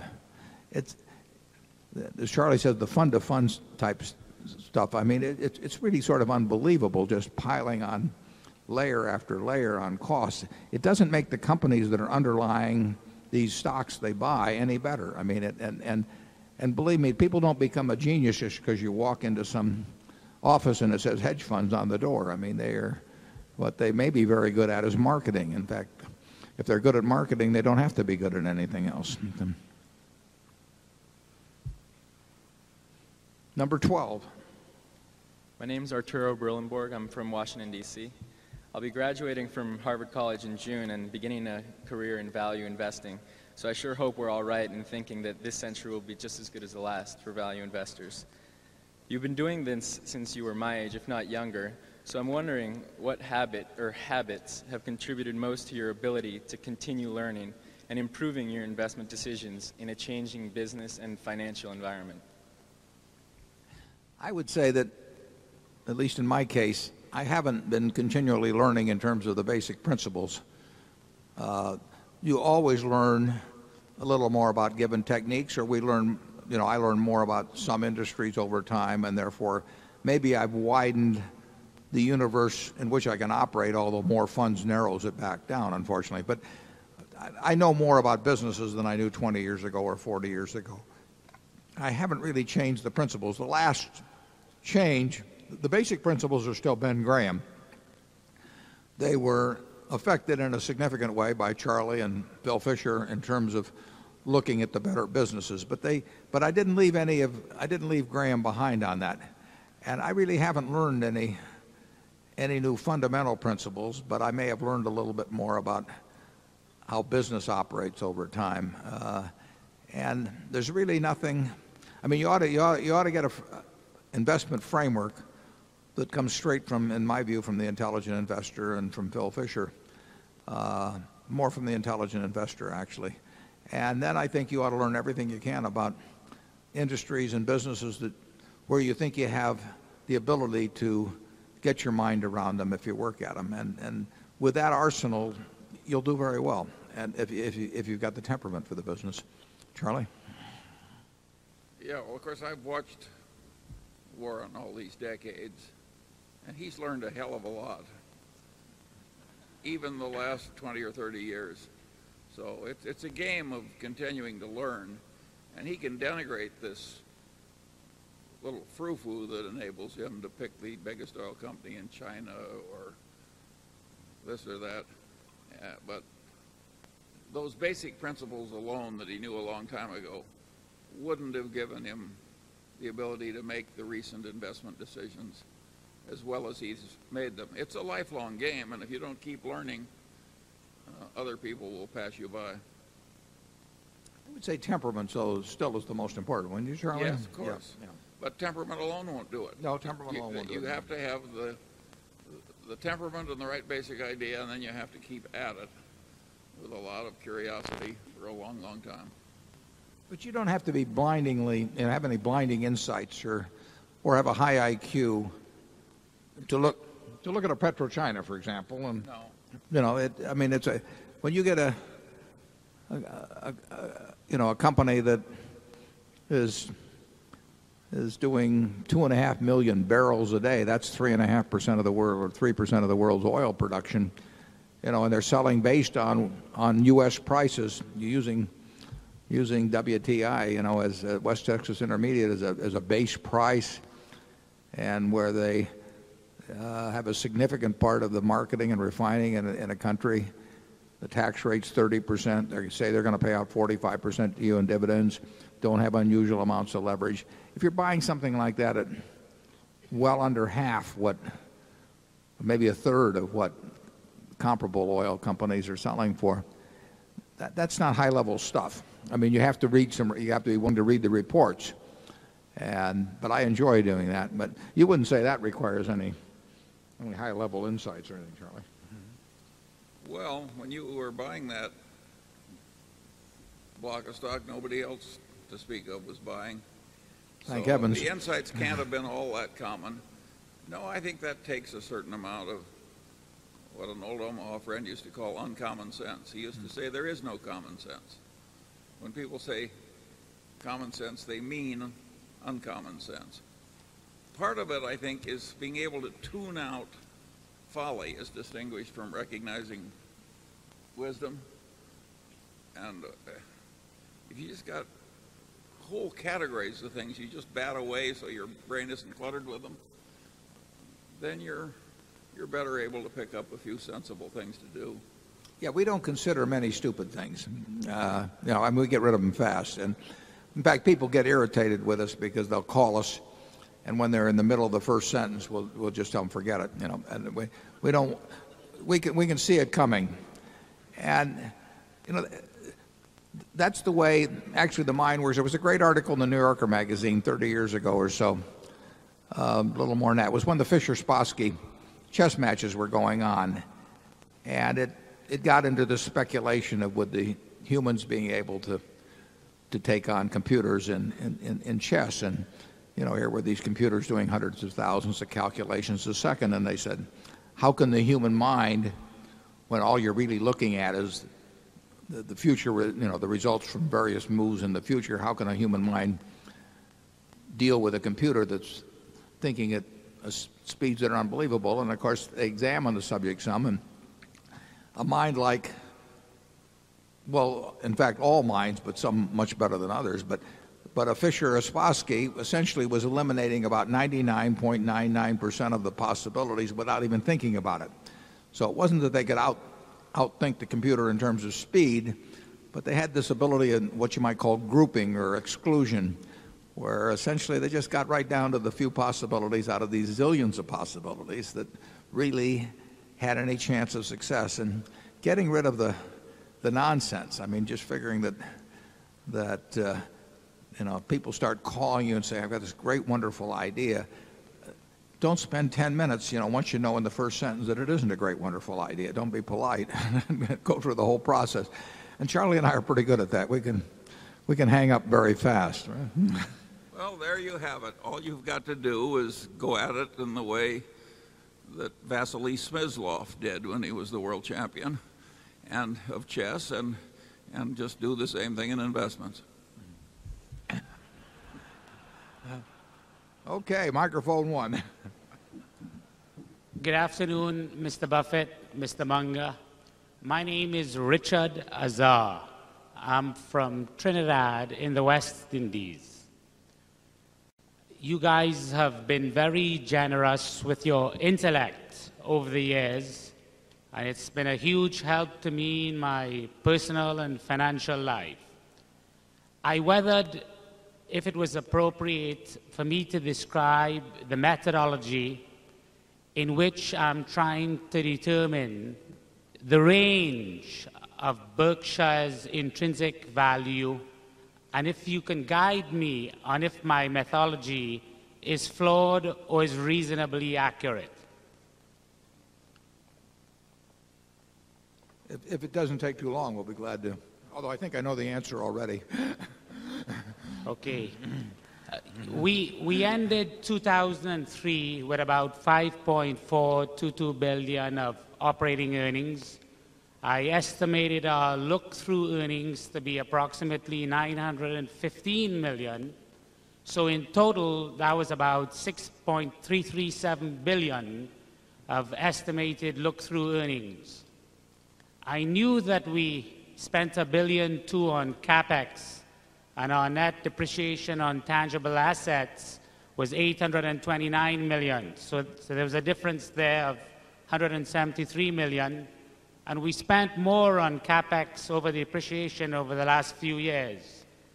But in extrapolating out 20 years, I thought I might be kidding myself to ascertaining the differences between CapEx and depreciation, and I'm using look-through earnings as a rough proxy for distributable earnings.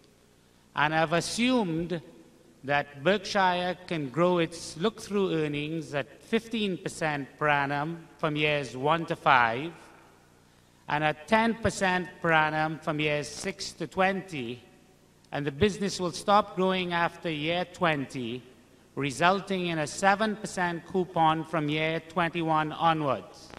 I discounted the cumulative flows in years 1 to 20 by 7%, and I discounted the terminal value by 7%.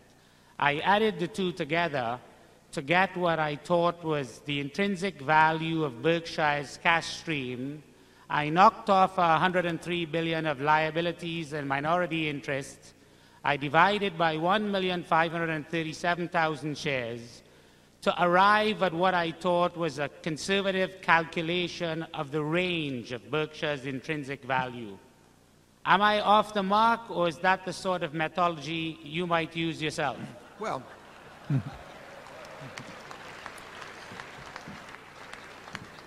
Well, you've done your homework. The line of thinking is correct.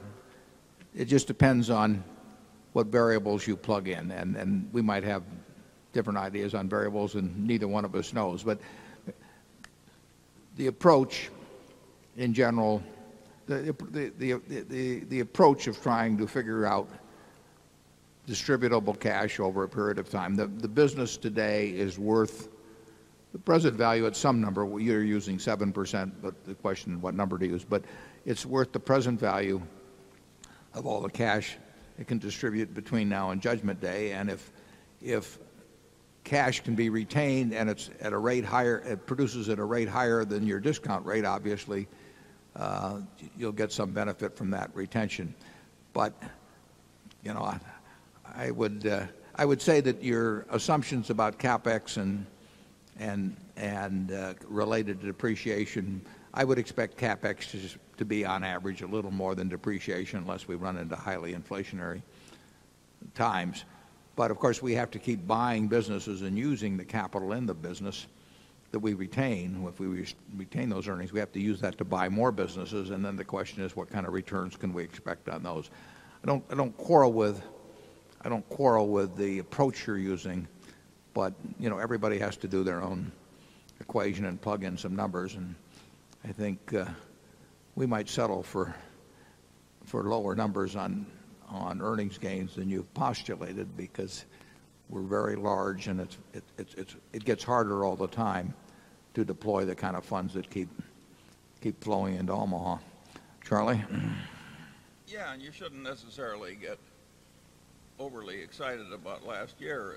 As Warren said, it was a very unusual year when everything worked together pretty darn well. Except interest rates on. Yeah, well, but a lot worked together very well. The interesting thing about Berkshire's present valuation is how much cash and cash equivalents it has to do something. And that is a very interesting question. How well are we going to do with this massive amount of investable cash and cash equivalents? Yeah, we should be out working now. I mean, that is the test. I mean, we've got a bunch of good businesses. We've got a lot of money that we'd like to use to buy more good businesses. We may get lucky and deploy that quite rapidly. We may wait a long time.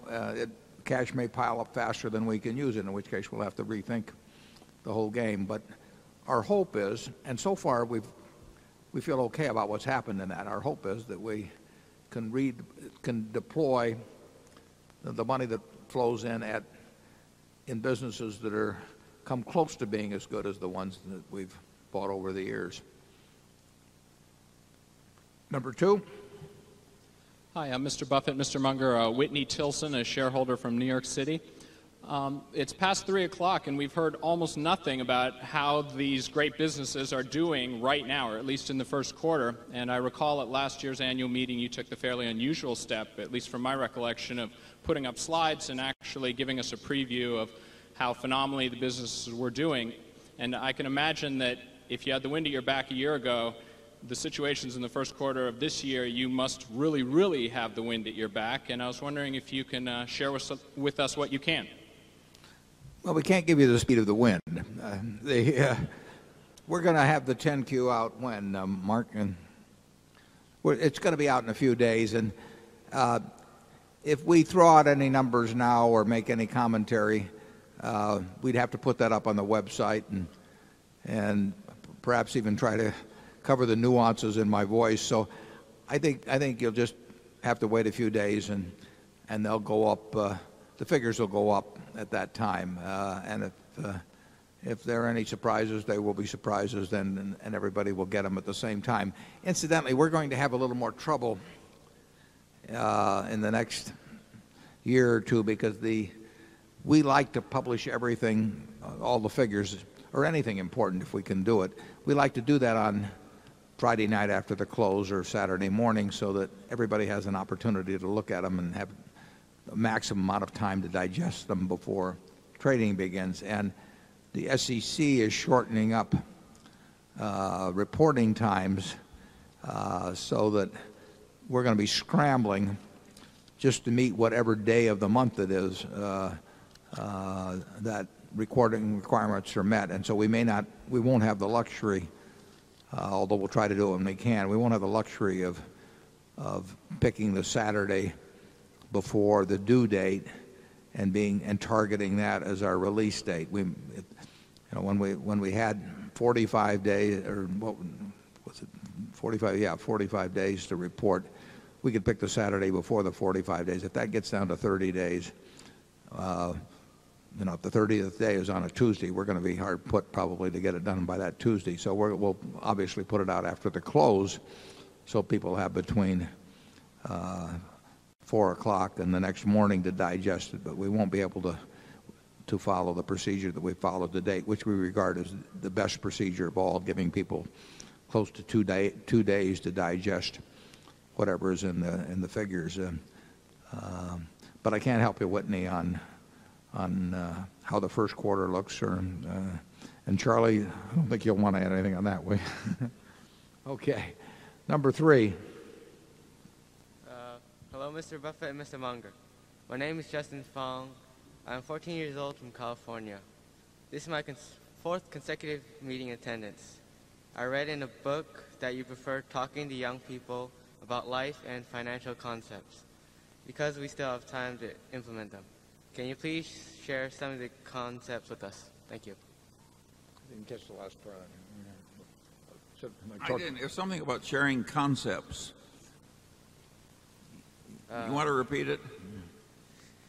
Can you please share the life and financial concepts that you prefer talking to young people about? Share. He wants to know your life concepts and financial concepts that are useful to young people. Well, that's a fairly broad question, but I think the financial concepts, we've obviously spelled out in the reports.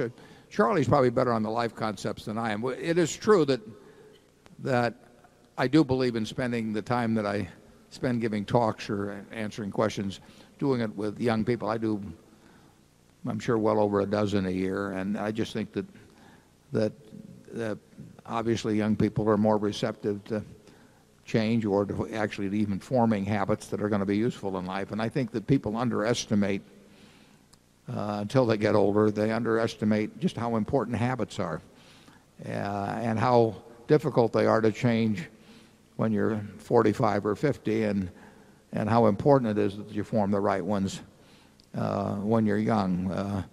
But Charlie, what do you have to say on that? Well, all the trite stuff is what works. I mean, you avoid doing the really dumb things, like racing moving trains to the crossing, experimenting with cocaine, risking getting AIDS or other unfortunate ailments. There are just a lot of standard things that take people down, and you just give those a wide berth. And then you want to develop a good character and good mental habits, and you want to learn from your mistakes, every single one, as you go along. It's pretty obvious, isn't it? Yeah, we would say, even though we issue lots of credit cards and everything, we'd say if I had one piece of advice to give to young people, that across the board, it would be just don't get in debt. The game plays a lot easier if you're a little bit ahead of the game than if you're behind the game. And Ben Franklin said that long ago in better terms, which Charlie can recite. But there's a real difference. I get letters every day from people that are in all kinds of financial trouble, and often it's health related, which is tragic.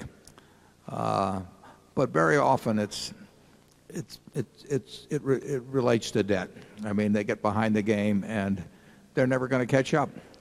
And often, it may surprise you, but often, I write these people. They're very decent people. They've just made mistakes, and I just tell them the best course is bankruptcy. I mean, they are not going to catch up, and they should start all over again, and they should never look at a credit card the rest of their life. But would have been better if they'd gotten that advice a little earlier, but it's very tempting to spend more than you earn. I mean, it's very understandable, but it's not a good idea. And of course, you particularly want to avoid evil or seriously irrational people, particularly if they are attractive members of the opposite sex. That can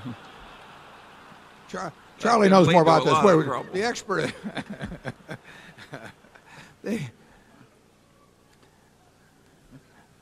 It's better to hang out with people better than you.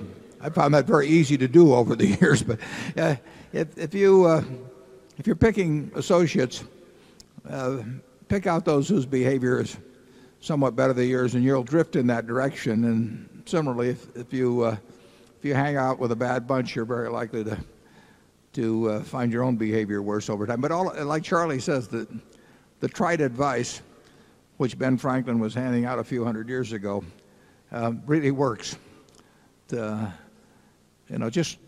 We've said it, but look at the people you like to associate with. What qualities do they have that you can't have if you want to? Look at the people that you can't stand to be around. What qualities do you have that they have? Can you get rid of them? You can do all of that at a young age. It gets harder as you go along. It's not very complicated. And my final word of advice would be, if this gives you a little temporary unpopularity in your peer group, the hell with them.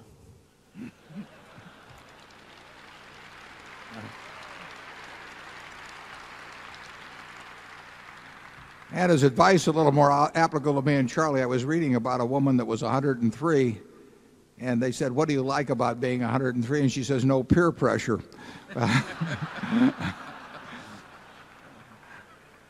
We'll go to number 4. Good afternoon. My name is Mike McGowan. I'm from Pasadena, California. Everything you just said seems to apply to precious metals, specifically apply silver. to what? I'm sorry, I missed that. Precious metals. Oh, sure. Specifically silver. As I recall, Berkshire Hathaway bought 129.5 million ounces of silver, and at the time you said supply-demand fundamentals were good. You saw inflation kicking back, and lots of other reasons. I'm assuming you still own at least 90 million ounces of that. The problem would be the pricing mechanism. Apparently, the COMEX, or at least certain of the managers of the silver price on the COMEX, are in debt. The New York banks and financial institutions are short 400 plus million ounces, and it doesn't look as if they really want the price to go anywhere.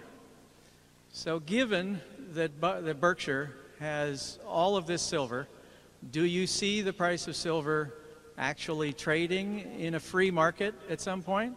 Or would you look at shares instead of the physical metal? And otherwise, we're kind of at the point, I guess, where John Maynard Keynes said the market can remain irrational a lot longer than we can remain solvent. We have no comment at all to make on our present position in silver, if any. We could own more, we could own the same, we could own less, we could own none. So, and we won't comment. We commented one time because the Bank of England asked us to comment, and since it was the only time the Bank of England had ever talked to me, I felt quite flattered. But I would say this. I would disagree very much with your thoughts that the market is in some way rigged or something of the sort.